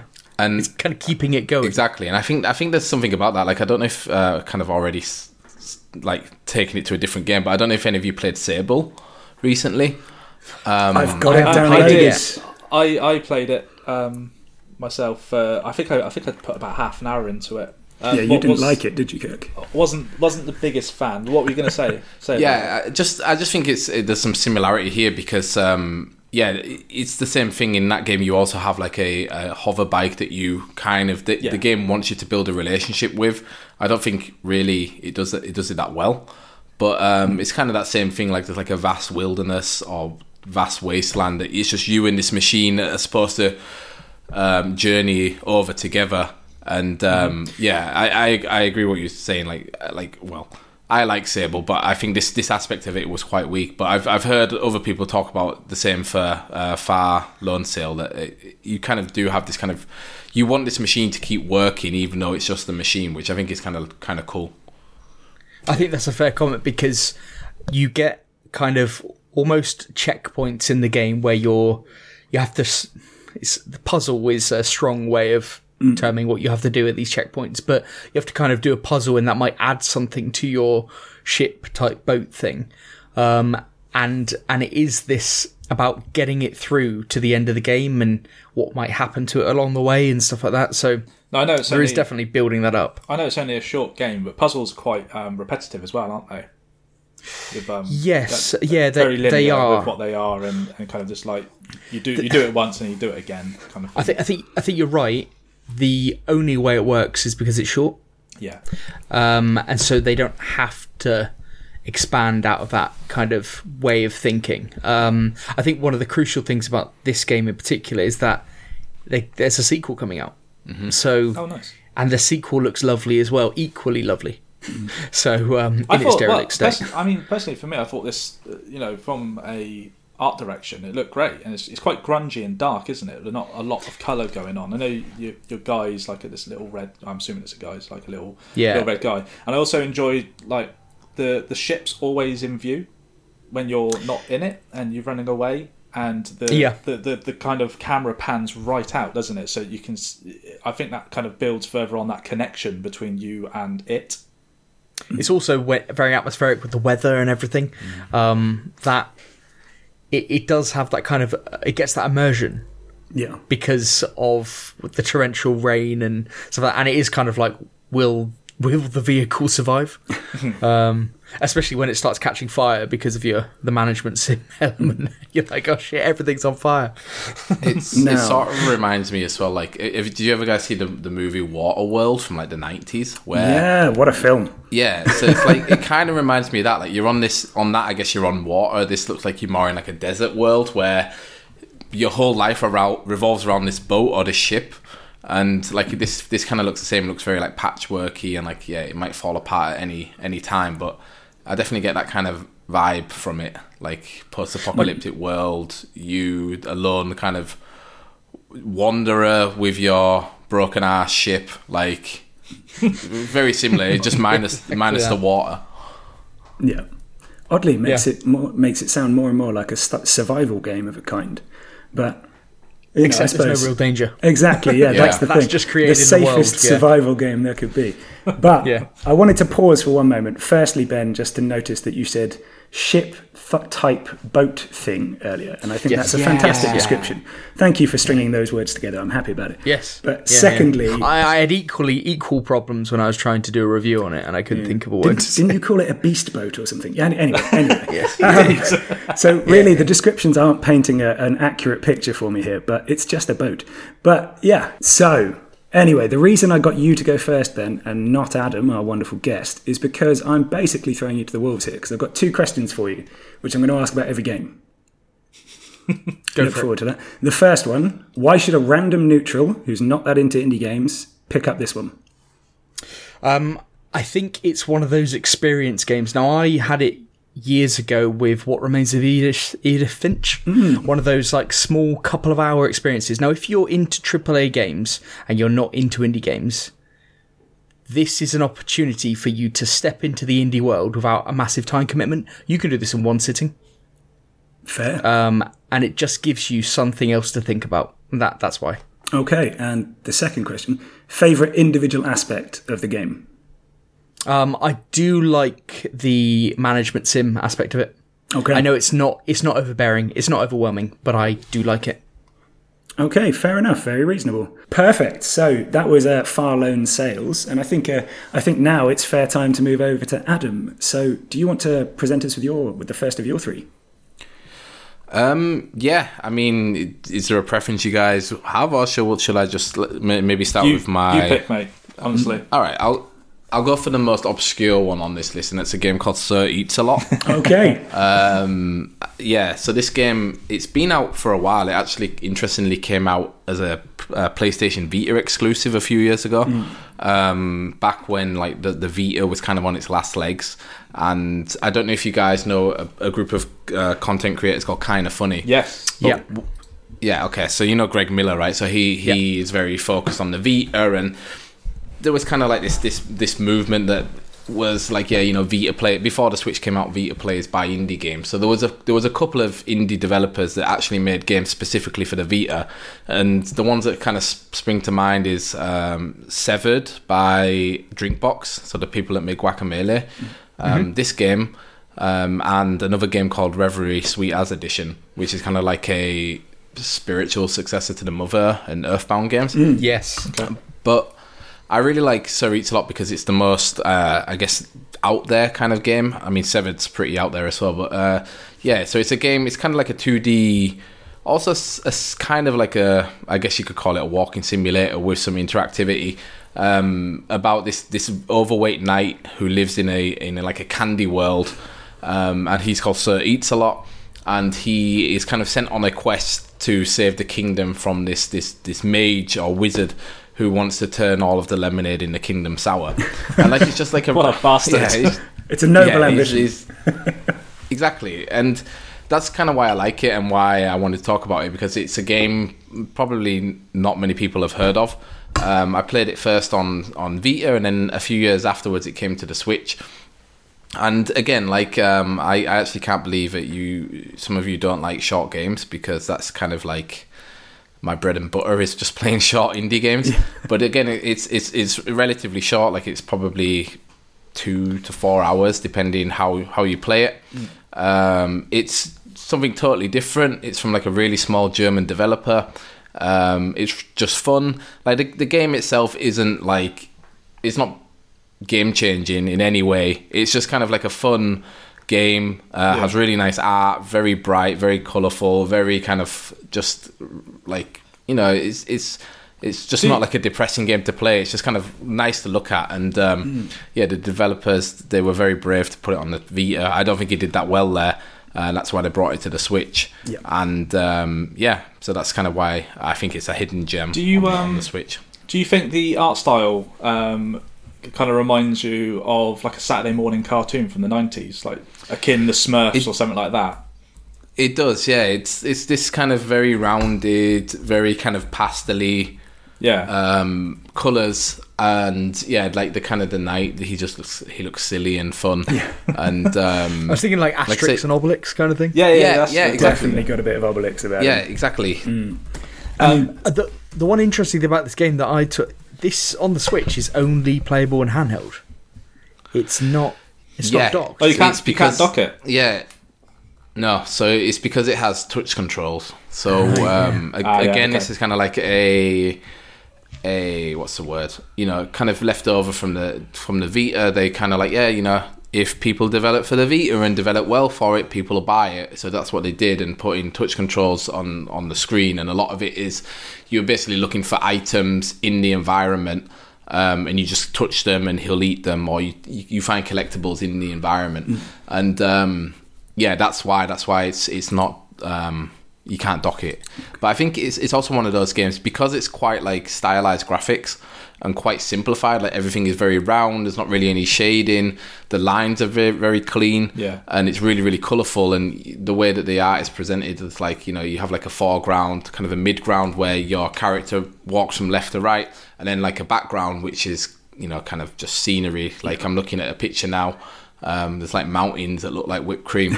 It looks great on the it looks great on the Switch Lite, like especially if you have one of those really colourful Switch lights. I think it's like a yellow one. It's a really good looking game. Yeah, exactly. I've got the yellow one. Yeah. Oh, nice. Am I right in thinking as well that you're to replenish health and stamina, you eat donuts, chicken, and meatballs like you pluck from the bushes? Is that right? Exactly. Yeah. So they're kind of like growing on. I suppose they're like supposed to be plants, maybe. But yeah, I'm looking at one now. That's like, it looks like it's like a jar with berries in it, and then then there's like a full chicken. Excellent. That you eat, and no wonder he's fat. Yeah, like exactly. And that's kind of like the joke. He's meant to be the biggest hero in the land or whatever, but it's just this chubby guy that likes eating sweets. So it's something I think most of us can relate to. I definitely can. So don't worry about that. Do you reckon this game would be like? It strikes me as something that it'd be an excellent entry for kids on the Switch.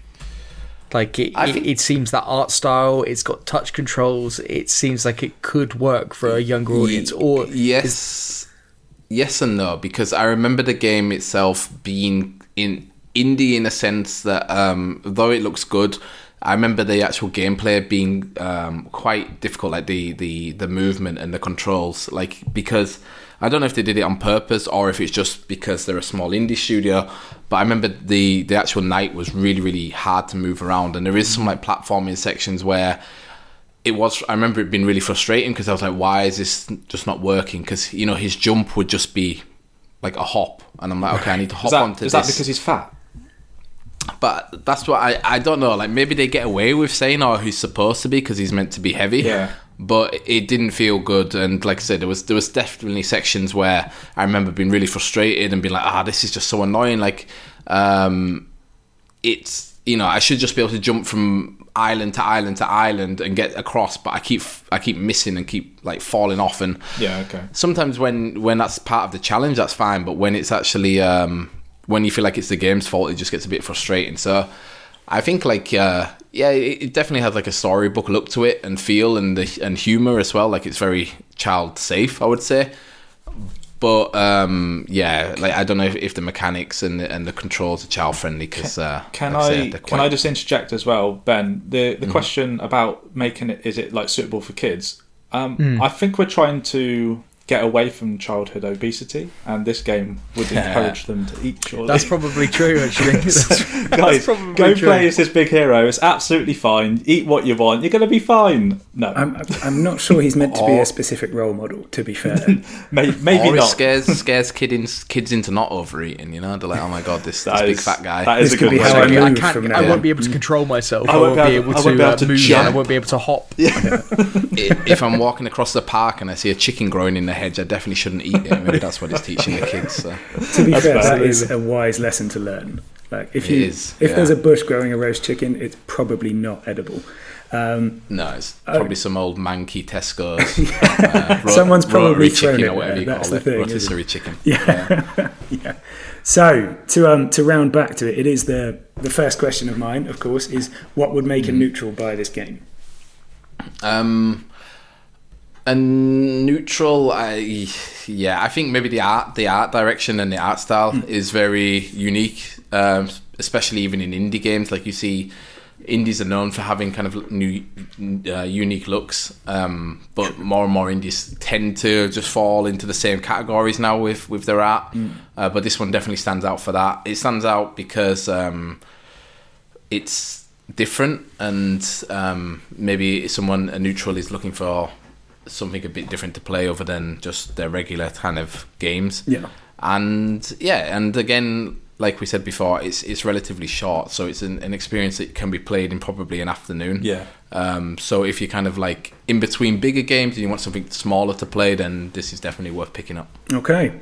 And of course, for the second question, what's your favourite individual aspect about it?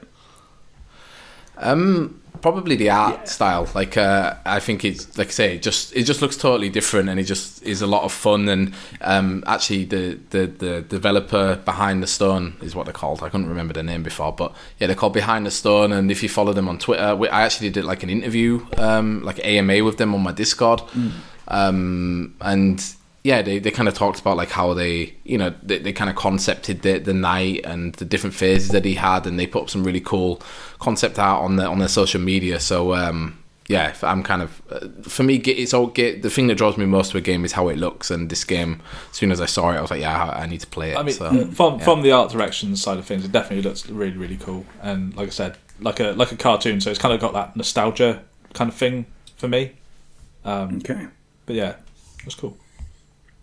Okay, thank you very much. So I think we go back to Ben. Okay, right. Let's go with Tharsis. Mm-hmm. So Tharsis, it's on Switch, PC, Xbox, and PlayStation. So it's on basically everything. The story of this game. You're a group of astronauts on the first kind of manned mission to Mars, and you're tracking down this like signal that's on Mars, which we think is like extraterrestrial.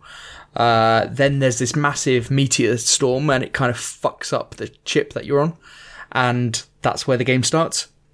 So it's like a turn-based strategy roguelike, and it's done with dice, and you kind of choose what areas to repair on the ship, and then as the weeks progress, other things happen to your ship and other things fuck up, and you have to choose what to fix on your ship. But there's a game of chance essentially is played when you use the people on your ship to do different aspects. They've all got different kind of abilities or different things that make them special as astronauts. And the game of chance as you go to repair these areas, and there's difficulty with the dice rolls you have to make in each particular kind of room of the ship. So it's a very simple kind of premise of how it's set up. The actual ship is just blocked out into rooms that you just move between. But it's a game of like survival. And it really is a roguelike of brutal difficulty. And you have to choose a lot of the time between completing a particular kind of survival of a room, repair of a room, or sacrificing it, or sacrificing some of your people who have kind of like insanity meters kind of thing, stress meters, and then you can even cannibalize them and eat them if you're running out of food. Excellent. So yeah, now we're getting to my wheelhouse. We're near RimWorld again. Okay. Yeah, it's just a cool, weird kind of game. When I saw it originally, I was like, whoa, what the fuck is this? This is, and as you progress through the weeks, there's a finite number of weeks you have to get through, basically like 10 weeks or something.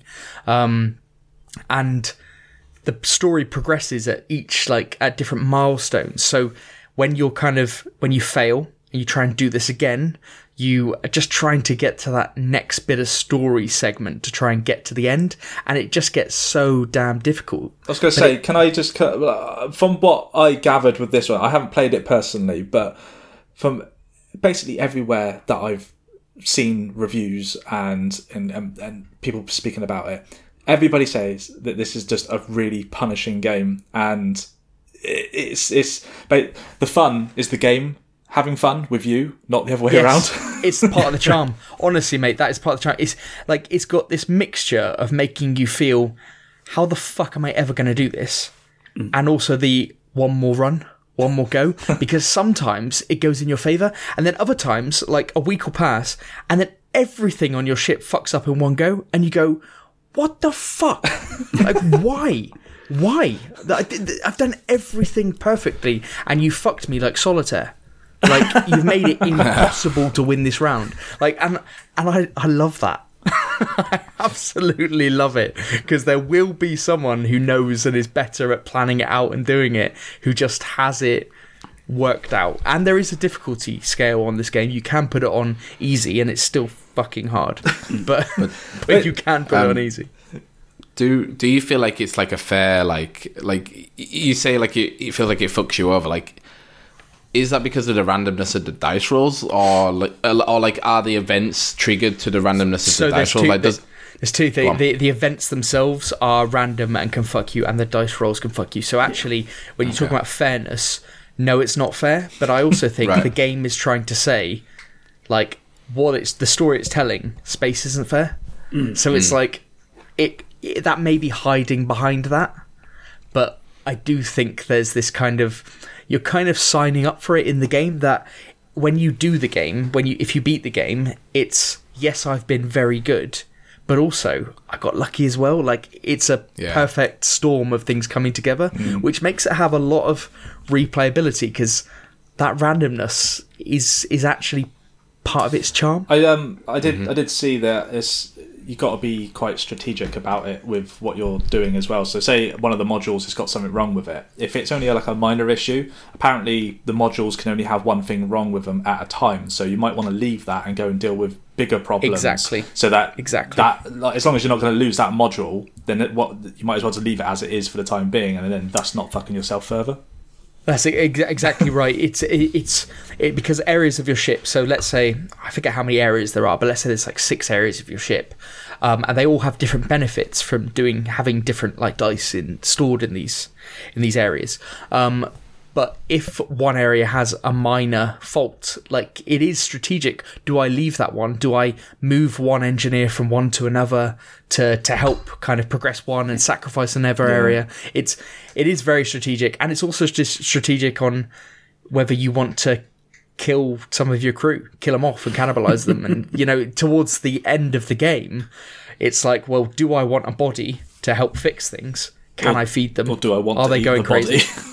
Yeah, or do I need to eat them so that it takes down the stress level and increases the health? Because the health of your crew, like, suffers when they're stressed and when they haven't got any food. Oh wait, so hold on. Eating a body's not stressful, really? Cannibalism is good for stress. They get highly stressed from eating their friends. Yeah. Okay, right. It's actually surprisingly deep and strategic for something which is just fixed in front of you, and you're just choosing little actions to do. It's really, really, and I played this during the first lockdown in the UK, and it was like a breath of fresh air, like, because it just takes your mind off everything. Yeah, it's really, really good. Okay, and I just had one more question. Is there like roguelikes, they tend to have like a run, so you do like a run and then you want to do one more. Like, what is the like the end game? Like, what are you trying to do? Is it just like one thing, like keep your survive a certain amount of times, or Yes. is it different goals that you can achieve? It's surviving the time that, because it's got a certain number of weeks that you have to get through. It's like 1 week to go kind of thing. And you start off at like week 10 or something. So it's actually got a finite kind of run to it, and you're trying to uncover all the story as you kind of approach Mars. But on your way to Mars, everything's going wrong. So it's nice that it's a visible timeline, and it's finite on this roguelike, and it definitely has that one more run, even if it's got that roguelike feel of one more run, not to complete it, just to get further, can I get my new best score, as in can I get as far as I've ever been, kind of thing. It's definitely got that. No, I suppose before my two questions, my only thing I wanted to ask you was, do you not think it's a little bit ugly though, considering what it's trying to be? I don't know. I thought the graphical style was okay, actually. And I do like in between the weeks when it gives it's borderline cutscene. It's like a crappy graphic novel when it's trying to unveil some story, but it's voice acted, I think, and stuff. So I didn't mind the style. I actually liked it, the simplicity of it. I quite liked it, but it's not to everyone's taste. Okay, it may just be the space nerd in me thinking if you're going to have something going between planets, you want to have at least the background look awesome. But that might just be me. Yeah, it's quite static on that front. Yeah, and it's very sort of 70-esque. It made me think of Carmen Sandiego. The initial actual images that came up. That's sort of like, that's the level I was looking at. But to come back to the main questions, what would make a neutral buy this game then? I think it's for pure escapism, because I think you have to be so on it in terms of how to strategize your plan of attack and what to do. So I think that's it. Okay. Yeah. Okay. Also, have we got Ripley in the background there? She's kicking about, but she's not doing anything, I don't think. Okay. Could definitely hear pause a minute ago. I think that was my dog. Nice. We've got two dogs on the show. Yeah. Even better. Awesome. Dogs, they're allowed to make noise. They definitely are. Yeah, that's it. It's just when Hector gets a bit too rowdy that we have to think about things. But anyway, for the second question there, Ben, favourite aspect? I like the randomness, and I like being fucked over by a game. I like being fucked over by a game when I know it can fuck me over. What I don't like about a game when it fucks you over, when it's just poorly designed or something like that. Like when something's unfair, but it's supposed to be fair. But this is unfair, and it basically lets you know it's unfair. Okay. Yeah. And I'm down with that. It's a twat, but it's openly a twat. The best kind. And right now it's a very cheap twat. It's currently 75% off on the EU and UK eShop. So there we go. There you go. Down to, at least in Europe, it's down to $2.99. Cheap as chips. Tharsis, it's with a TH at the start. Couldn't get a pint for that amount, could you? No. No, not where I live, no, sadly. Yeah, same for me. Okay, so back over to you, Adam. Let's move on to your second game. Yes, so the second one I guess I'll talk about now is a game called Cosmic Star Heroine. Oh, lovely. Which is, it's a game. I think I picked it up on sale 1 January. Because after Christmas there's always like a massive sale on the eShop. I mean, I feel like there's always a massive sale on the eShop, but there's always a particularly huge one after Christmas. And I remember being in the mood for like a JRPG, but not really wanting to play a JRPG, if you know what I mean. Yes. Yeah. Completely. Because they're just so long, and as much as I'd love to be able to play like a 50 or 60 hour game, I just didn't have time. So I read some reviews about like the best indie JRPGs, and Cosmic Star Heroine kept coming up, and it's I described it as like a JRPG light. In the sense that it looks like a 90s JRPG. The battle mechanics are very JRPG, but it's and the stories as well. But it's really short. Like I think you can beat the game in about 12 hours. Nice. And it's like a really cool game about just looking it up on the site it's basically about like an espionage spy like if you, I don't know if you've ever watched Archer, kind of Yeah. like that, but but actually professional, not like Archer. Yeah, exactly. And he plays Alyssa Desal, who I wrote is a blonde bombshell who is a top spy at the Agency of Peace and Integrity. And you play as Alyssa, and you find out that there is kind of like a conspiracy going on at the spy agency.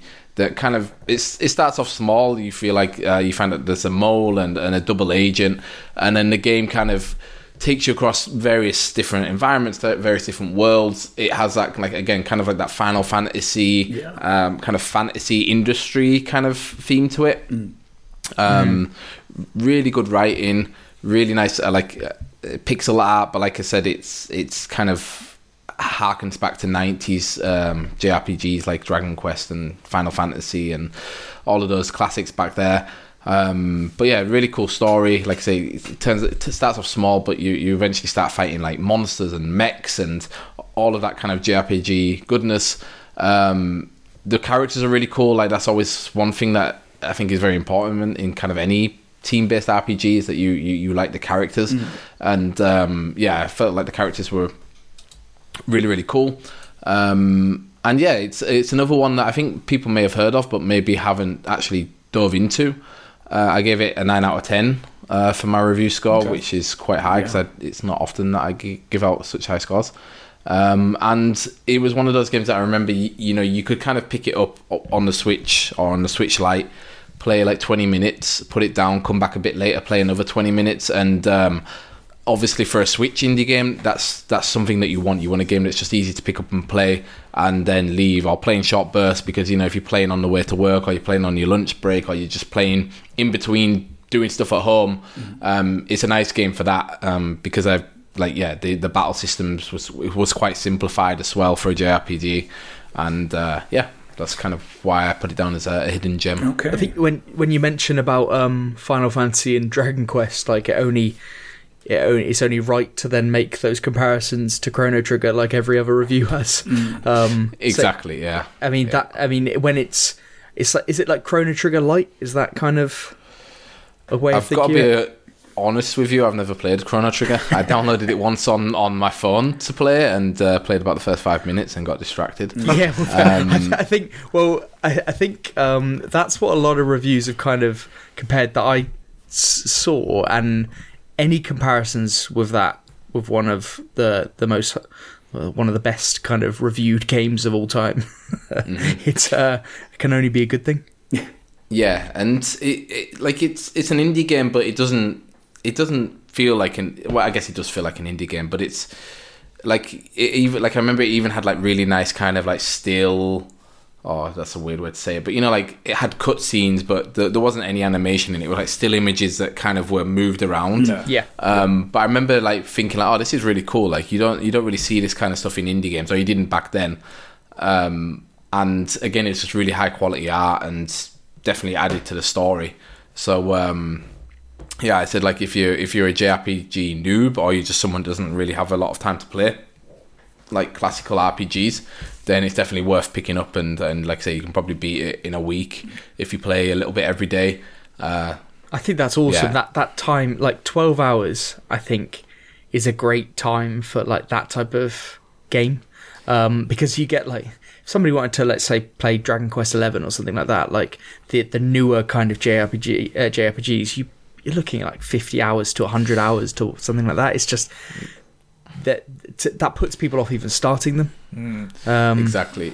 Like that's kind of why it comes back to this argument about short games against long games, or like not really short against long, but having a purpose for short games and a purpose for long games. Like I'm playing the new Pokemon game right now. Yeah. And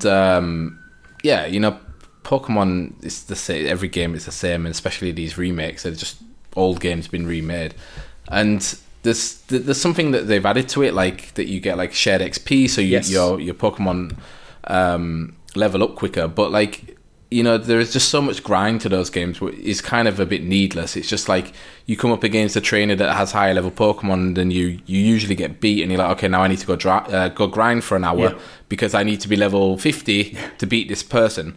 And that's why I like that's the thing I don't like about JRPGs in that respect. Is like, yeah, okay, there is a lot of randomness, there's a lot of grinding, there's a lot of just time that you spent making your character better for the sake of more game time. Where what I liked about this was it was a very clean, just here is the story, here is the battles. The battles were hard, but not like too hard, if you know what I mean. Like, it took a couple of goes, but eventually you got there, you learned what you needed to do. Apart from, I think the last 2 boss battles were really, really hard, and it was kind of a bit of a shock how hard they were. But yeah, it's like a complete package. Like, there's no fat. It's like, this is the game, this is the mechanics, this is the story, here you go, it's all done in one package, and at the end you're done and you're finished, which I like. I was going to say, I'm guessing as well, you can, to your point there, Adam, you can make it a lot harder for yourself if you wanted to, can't you? So there's 4 difficulty modes that you can choose from, isn't there? So if you just wanted to do the whole, I want to run and done it, like in between my life kind of thing, then you can do that. And then if you really, really enjoyed it and you want to really punish yourself, then you can stick it on the hardest setting, can't you? I think... Yeah, exactly. Sorry. No, I was just about to say that I think people romanticize the grind. I think they do. Like, I think what you've said there is such a good point about, even if you look at Shin Megami Tensei 5 that's just come out, like, you have to, after the first like couple of hours, when you fight the Hydra, you have to grind like fuck just to beat that. And it's like, and people, like, sometimes you just want to play a game to play a game and enjoy the story, be challenged, but forget about all the stuff which is added in, just the fat that's on the game to make it longer. And yeah, I think that's a great way of looking at it. See, I think we're crossing into a bridge of something else that we probably could have dedicated an entire feature to, which is this long versus short bit. Because I do agree on the respecting your time. I was one of those people who put hundreds and hundreds of hours into things like Final Fantasy growing up. So this one in particular did have a bit of a nostalgia trigger going on for me, because it's such a reminder. But I also do agree with you about, you don't want fat on a game just for fat's sake. And really the dedication I have to long games is story generators. So it's things like Stellaris, it's things like RimWorld, Valheim to a degree hit that this year, because you are just generating your own story throughout. Whereas these shorter games, and this one looks like that in a good way, it's a compact story, you power through it, and that's that. And I suppose that is something we could definitely come back to in a much longer discussion, is which one we prefer and why. But I can understand what you're saying by the compact games being really good for what they do. Yeah, and I mean the games you said are a bit, like grander strategy games, and I agree. Like they're great because it's a sandbox and you can kind of do whatever you want and make up. Like, I used to love playing Crusader Kings 2. I just play it for hours and hours and hours. Yeah, it's a fantastic game. Don't get Pete started on Crusader Kings. Mate, I used to love it. building a dynasty up, and then you kind of playing it for a campaign for X amount of hours, and then be like, oh, you know what? I'm just going to start up now as this small count of I don't know, Switzerland, and see if I can become the Holy Roman Empire. Like, there's definitely long games like in that sense are great. But yeah, I think like you said about like there's like a nostalgia aspect to it, and I think there definitely is, because I, also as a kid, like growing up, like I used to spend hours playing like KOTOR and Skyrim and also like RPG games. But that's the difference now for me, is like as a kid you had the time to spend to do all that grinding, and you kind of, I don't know, you wanted to get the most bang for your buck. Yeah. And nowadays I'm more like, yeah, I appreciate like getting more for my money, like more time, but I'm more like, for me now, I'm like, I want to have the most, my time to be used most efficiently. And I'm like, okay, if I can play a game like this, which I think I got it on sale for like £3. Okay, so we lost Adam for a minute there, but he is now back, and I suppose can finish the point in a way. Yeah. So yeah, my point was like I said, I think there's a time and a place for both long games and short games, and for me, I prefer playing the short games because or games that like value your time as a player. Because as we all get older and work and families and whatever, you have a lot less time to spend to gaming. So yeah, I appreciate games that kind of want to give you the best experience in the most compact amount of time as possible. Yeah. Yeah. fair enough. And I think you've kind of answered my first question for sure there anyway, which when earlier, especially when you were saying like if you wanted to play a JRPG, but you wanted to do one that is actually time efficient in that way, it's a great way to talk about Cosmic Star Heroine, isn't it? It is. And like I say, I think I picked it up like 2 years ago really cheaply. So it's often on sale. There's this game, and the developer made another game called Cthulhu Saves Christmas. So if you're looking for, it's also kind of a JRPG, Lovecraft kind of thing set around Christmas. So it's probably going to be on sale, or if it's not already on sale on the Switch. But no, if you do like JRPGs and you want something that you can play in about a week or in a weekend, depending on how much time you have, then definitely pick it up. Perfect. And if you had to pick out one individual aspect about it that you think stands out most? Yeah, like I think at the time it was the story. Like I can't remember it that well now because I think I played it back in like 2019. But I remember at the time being kind of impressed that it had such a good story and that the characters in it were so interesting because again, especially in, I think indie games, and especially in such a short time, it's hard to get characters across to players. That's maybe why RPGs take so long, because you have to build an arc and get players kind of really invested in these characters. But I think he did that really well. Excellent. Yeah, and it's a very good point actually, is that getting attached to characters is so important in the narrative games, and it can take absolutely ages. So yeah, fair point. Okay, Ben, we're coming back to you. Oh, final pick. Final showdown. Well, I've got really greedy with mine. You've I've cheated. chosen 3 games. Oh, well, you have. Of course you cheated. did. You're greedy little goblin. You are. Aren't you? Yeah, greedy goose. So I've chosen the Banner Saga, which is there's 3 games in this series, this trilogy.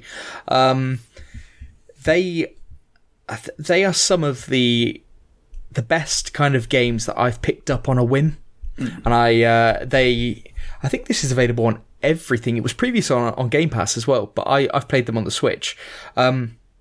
It's made by a studio called Stoic Studio, and it was formed by 3 former developers of BioWare. So already there's like a caliber behind it. But this game in particular, it's a journey of a caravan of Vikings made up of humans and giants across like Norwegian-inspired landscape, Nordic kind of lore. You're fleeing the Dredge, who have returned and kind of like they're intent on killing all life, all humans, all that kind of stuff. So you're the leader of this caravan. You make decisions for good, for bad, just general decisions on that impact food resources or happiness in your caravan. Also, more life and death decisions as well. These decisions, they're like massively impact the story, how it progresses, individual character stories, what they perceive of you and all that kind of stuff, and affect the ending of each game as well. So in my mind, it's like it had that same emotional impact as like Mass Effect-esque kind of choices and character development, but it's in like this hand-drawn comic book style, and then there's turn-based combat as well. So your major kind of decision-making stuff is all in this kind of hand-drawn comic book style stuff, and then besides that, you get attacked and you've got to do this turn-based combat, which improves with every game. Yeah. Each individual game is about 10 hours long, and the moment to moment in this, in terms of storytelling, it's just awesome. Like I loved it, and genuinely invested in the characters, in the story. You can like level up your characters as you go through and stuff like that. It's got everything for something so simple. Do you think you're invested in the characters because you are making decisions that affect the story, and you can pick sides and stuff, can't you, or dig deeper into what you're doing? Yeah, the way the story is put together makes you care about some people more than others, and you take these people into battle with you. So you choose who you want to bring into battle. You choose who you want to level up. You choose based on their traits and their different styles and that type of stuff. So gain like an emotional attachment through the story, but also that you're using them in combat. Yeah. In the first game, I won't, no spoilers, but I made a decision which I didn't realise I was making at that particular moment in time, which caused something terrible to happen and made me want to not continue playing the games. Oh. Okay. I was like, I fucked this, fucked it up, Yeah. didn't want this to happen, this isn't the way I wanted it to land, wrong way round, and I had to live with that, and also my characters lived with that going into the next game. We were all in it together. Yeah, that's what's great about it. Like, I think it's an interesting game to talk about right now, because you talked about Farsis being like rock hard and just taking the piss out of you. Yeah. And then Cosmic Star Heroine about creating ties to characters, and I think Banner Saga's kind of in the middle of that. Like, it's a hard game where there is like permadeath, so if a character dies in battle, they're gone for good. And like you were saying, like, it does such a great job of getting you emotionally tied to these characters, where if something does go wrong, you kind of do think, okay, should I restart this now? Because I really like that character, and they just died, and it's kind of punishing in the way like that there are like ambushes and stuff, and sometimes it really feels like the odds are against you in the battles, where you like, kind of like you said with Farsis, where you're like looking at it like, okay, I've got 3 people, I've got to take on like 8 dredge, 2 of which are these massive shield bearer guys. Yeah. And you're just like, I've got no chance. And what's cool, I think, is that there are cases like that where if you're clever and you play the game like strategically, you can win. And there are cases where you'll just get absolutely snowballed. But what I like is the game continues. Like, there is no. I don't think there's a game over screen. It's kind of like you play until you finish the story, and your story probably looks way different to how mine looked and stuff. Which I really like as well. Yeah, I love this type of game where it's exactly that. Like, your story is your story. That's why I like walking sims as well in general, because even when you can make different outcomes, different endings and stuff like that, I love that was my story kind of outcome. Is this why you got into Catherine's full body, Ben? No, that was. Oh no, there are different endings to that. There's loads of different endings. There were. I remember. But I was fed up with that game by the end anyway. So, but yeah, no, I love this game. This game hit because you can make a wrong turn, and then you're like, "I fucked my trilogy, ruined it." So yeah, try and do that late on in the third one as opposed to early in the first. Then I guess. Yep, yeah. definitely do it in the first game. No, but I highly recommend these games. As I said, they were on Game Pass, but I think it's the perfect Nintendo Switch title because of that turn-based combat. Of the, it's one that you can look away from the screen because everything is slow. Everything is like turn-based in a way, or even the decisions you make are turn-based, or like controlled flow. Yeah. But as Adam said, it is that kind of thing. Like, the odds are against you, even when you're at your lowest ebb. But when you're at your lowest ebb and you've got no food and everyone's fucked, and then it'll throw a battle at you. You'll be like, no, Yeah. don't need this now. I need one more week for that guy to recover. But yeah, it's a brilliant game. Brilliant trilogy. Perfect. And I think between the two of you there, you've kind of given again the answer to my first question. In terms of that decision-making process is really what's going to get it to a neutral, isn't it? It's I think to make so. hard choices.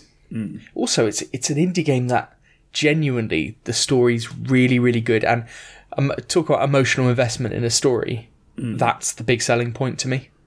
Like, that's what you get with this game. Okay. And favourite individual aspect? Same thing? Yes, it wasn't so much the combat for me, which is excellent. The turn-based combat, I think, is really, really good, and it does get better with each game.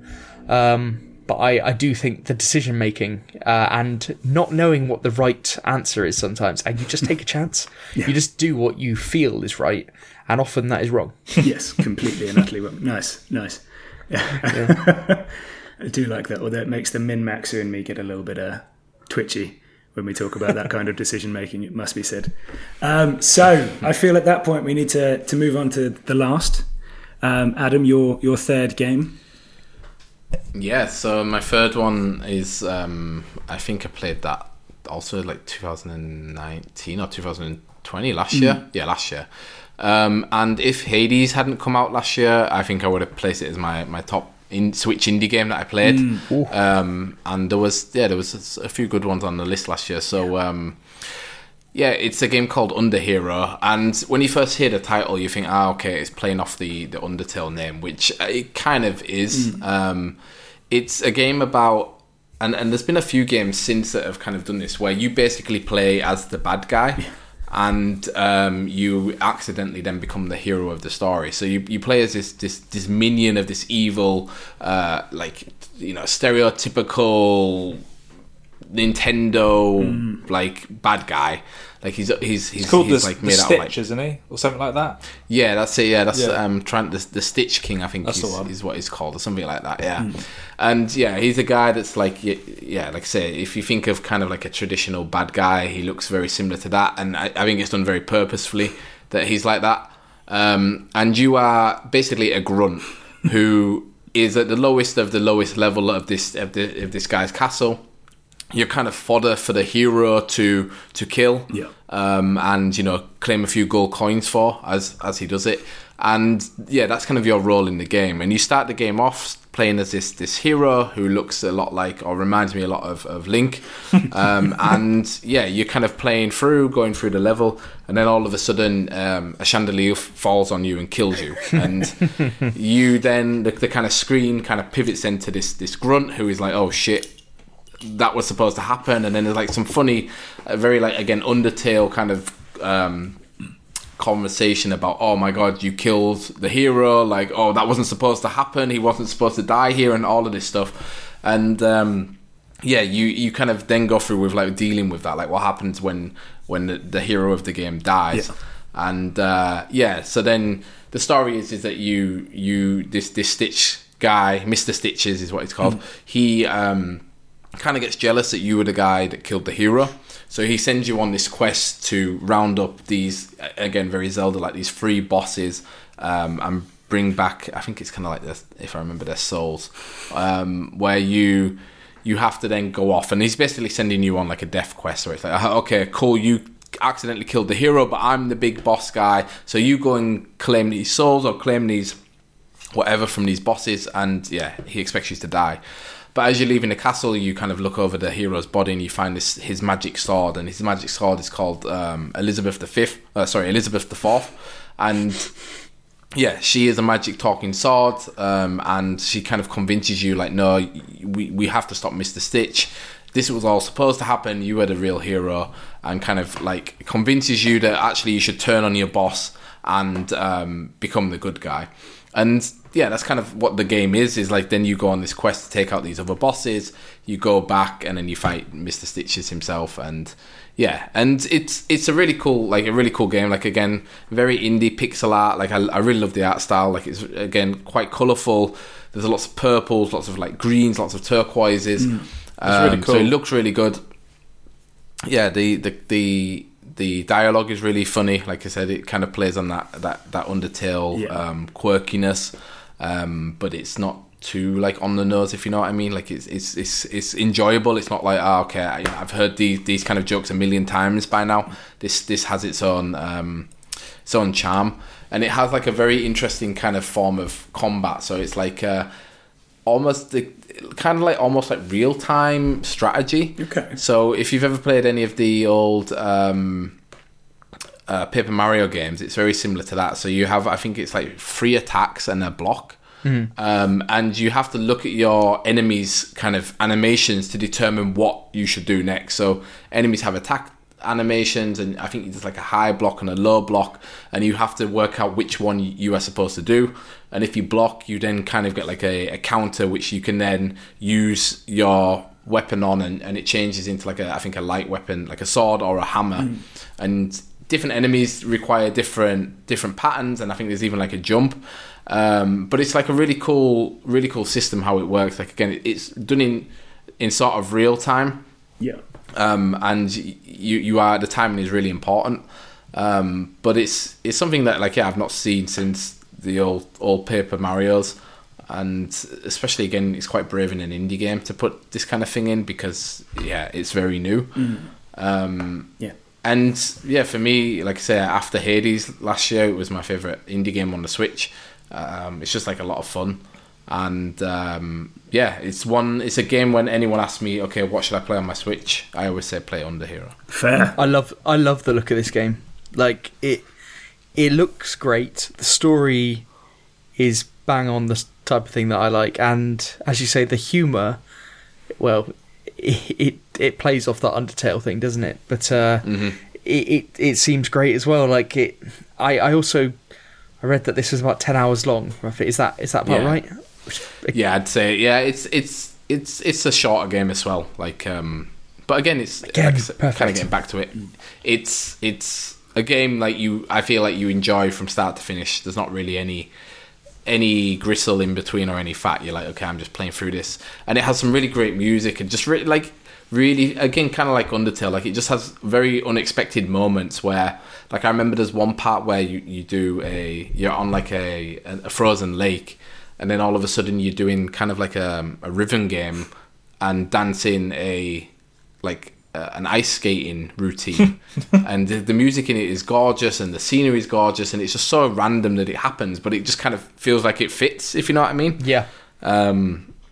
But yeah, the developers, I think they're called Paper Castle Games, and they're currently working on a game called Wonder Stars, which also looks really, really cool. Like, it's kind of built on a like kind of late 80s Dragon Ball Z looking anime. Like, it's kind of that kind of style, with like a fighting game where you somehow you build like your attacks. So you build it from words. So you might have a word where it's like, I don't know, fire, earth, water, air. So you choose fire, and then the next menu gives you other words like punch, kick, headbutt, stomp, and then you choose headbutt. So then you build your attack. So it looks like it's going to be like a really cool kind of RPG again, with a really unique battle mechanic. So it seems like these guys are really interested in doing something a little bit different with their games, which I kind of appreciate, because like I said before, cool.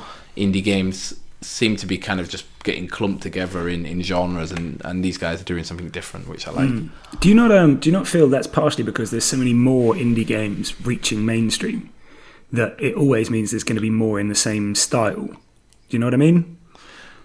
Yeah, I think it's comes down to like indie developers' size and budget, especially with art style, because pixel art is, relatively accessible to a lot of people, a lot of artists. There's a lot of good pixel artists out there, and you want your game to sell well, right? So you want people to know what your game is, usually by looking at it. So you kind of copy other games to do that. So you'd be like, okay, well, I want to make a Metroidvania. Yeah, well, maybe we should kind of copy some kind of look to Hollow Knight, because everyone knows Hollow Knight as an indie game thing, as an indie game Metroidvania, right? And this, I think in some aspects it's done that with the name, like the Underhero and Undertale. Yeah. But everything else, I think, is just very unique, and I don't know, like, I don't know how well this game performed, like if it sold well. Like I saw Jim Sterling was talking about it. Oh right. Like years and years ago when it first came to Steam, and that's kind of what put it on my radar. And but like I said, not many people know the game, so which is, I think, is kind of a bit worrying if the game's been out such a long time on the Switch. And I always talk about it, that people I talk to still don't know the game, so maybe it hasn't done that well, so maybe they should try and be less risky. But I always try and, if a developer is doing something new and do it well, then I always try and support it. So I think it looks amazing. Personally, it's something I've even looked at, see if I can get it on the Xbox, which apparently I can.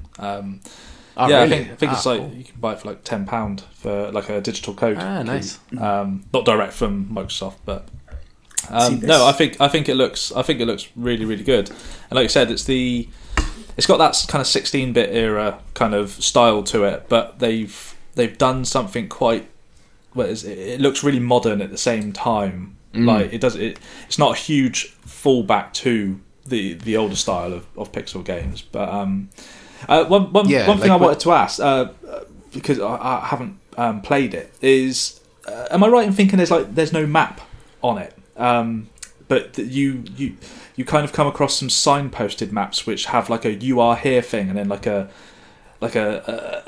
simply drawn map, like to show you where you kind of need to go. If I'm being honest, I can't remember. No, that's fine. It sounds right. Like it sounds like something that maybe I remember. I think the main reason is because I know with certain games, like I say recently, it was like a year ago now. I went through the two Ori games. Obviously, they're Metroidvanias. But one thing that I usually rely on when I'm playing any game, and I think this goes back to your time comment as well, is I like to know where I am on a map so that I don't waste any time whatsoever. And I understand that this isn't a very long game anyway, but it's just that additional, okay, I can check where I am. If I'm going the right way, great. If I'm not, okay, I can just backpedal quickly. Yeah. But no, that was it really. It was just to kind of check in on map functionality. Yeah. Now I'm googling it. Yes, I do remember you're right. There is like it looks like a bulletin board or something with the map on. Yeah. It's very, very simple. But I think like I remember like usually I don't know. Usually if I've had a bad experience with a map, I'll remember it. So the fact that I can't remember what the map was probably means it was fine, or it was serviceable. Yeah, good. And like the levels aren't that big. So I remember like it's kind of like very Zelda. Like you go to World 1, and everything is contained within that world. Then you go back to the hub world, and then go to World 2, and then everything is kind of linear within that world with maybe a few secrets hidden around. But yeah, like I said, since I don't remember the map, probably means I didn't have any issues. That's cool. That's all I need to hear. So yeah. See, before I get to my two questions, I just want to raise a slight problem I've had with all of these games we've listed here. Because when we said we were going to do a Switch Indie Hidden Gems thing, I really thought I was going to get a chance to lay into you guys for your choices. But despite me having problems in small ways with each of these games, I can actually see what would draw you in on every single one of them. And it kind of annoys me. No, it's not for me, it's not, because I thought I was going to get to be really brutal. And no, I can't see it, because even Underhero, I looked at this and went, oh, here we go. This reminds me of something like, from the same year, Celeste. And Celeste annoyed the hell out of me. And then I looked into the trope reversal of the storyline, and saw a few examples of the dialogue in the writing. And I was like, but West of Loathing showed me that I really like these games. And it's like, West of Loathing's a good comparison as well. Yeah, and it's that bit of, damn it, even when there's weak points for it, because the 16-bit, it does annoy me nowadays. But there's always something that makes it really good. Tharsis, I said to you, Ben, looks ugly, but that difficulty would keep me coming back constantly. And it goes for even Sarit's a lot. Even that one, I looked at the art style on that one and went, yeah, I can see why you'd want to get into this. And you've just ruined an opportunity for me to lay into some games and the Switch. Hey, leave the Switch out of this. What does Switch do to you? Like, so many things. Exactly. The Switch is like, I don't know. I feel like its prime as an indie machine is kind of coming to an end, especially like with when the Steam Deck comes out. That might be kind of like the killer. And yeah, Xbox with Game Pass is like also kind of taking some of that with indie games coming to it day one. Yeah. But I don't know, between 2017 and 2020, the Switch was just the supreme ruler of indie games. Like it just had everything on it. Everything was coming to it. There was just, and it kind of also why I kind of maybe lost a bit of interest in Switch Indie Fix was there hasn't really been that many indie games where I've been like really like, oh my god, I really want to play this. on the Switch, because now I go to Game Pass and I'm like, well, I really want to play this game and it's free on here, or included in Game Pass. We know what you mean. So why am I going to pay 20 quid to play it on the Switch? Yeah. I mean, to be fair, Adam, that's exactly what I was like with Hades. I waited for it to come to Game Pass. These guys absolutely adored it when it first came out. Yeah, because fantastic. You played it Amazing. on PC, didn't you, Pete? And I did, Switch for you, Ben. And they would sing its praises. You've got to play this, got to play this. And I'm not the kind of person that plays a roguelike, but when it came to Game Pass earlier in the year, I was all over it, and I've put in about 40-50 hours into the game, I'd say, and I was like, this is incredible. So like you just said, like the Xbox is kind of taking some of Switch's kind of market share on the whole indie side of things, but I'd also say that obviously the indie market is so saturated that it's probably going to be a while before anything really kind of takes proper hold. Yeah, I think the Steam Deck's going to be an interesting one when it comes out. Oh, definitely. But I don't think it's going to. I honestly don't think there's going to be enough of them around to make a dent. The Switch may rely on idiots like me to still purchase things when they're free on other platforms, but I do think there's enough people like me. I think we're verging on a different conversation here, though, guys, don't you? Yeah, I think this is a topic we could talk about for another hour. Exactly, and I reserve the right for us to do that another time. But I think for today, we've probably done an amazing job with those 6. So just to recap, in case anyone skips to the end on a podcast, which seems ridiculous, we went through Far Lone Sails, Sarit's a Lot, Banner Saga, Cosmic Star Heroine, Tharsis, and we've ended with Underhero. But I think for now we should probably once again thank Adam for joining us, because you've been fantastic and you've got brilliant games. Definitely, absolutely. Thanks for coming on. Yeah, thanks for having me. I'm really sorry about my internet. I don't know. Don't worry. Honestly, we have enough problems as it is. Yeah, it just became one of the teams. Anyway. Yeah. That's exactly what we do. But no, I'm really like I said, I really love chatting video games, indie games, and you're a good group, so it was nice to come on and have a chat with you. Cheers, man. Well, it's been a pleasure, but if anyone wanted to suggest a few other indie games to us, Ben, how would they get hold of us? They can email us at podcast@grumpygamers.co.uk, or you can tweet us at grumpygamerspod. You can also check us out on YouTube at Grumpy Gamers Podcast. Yes, indeed. But for this week, it's GG. GG. GG. GG.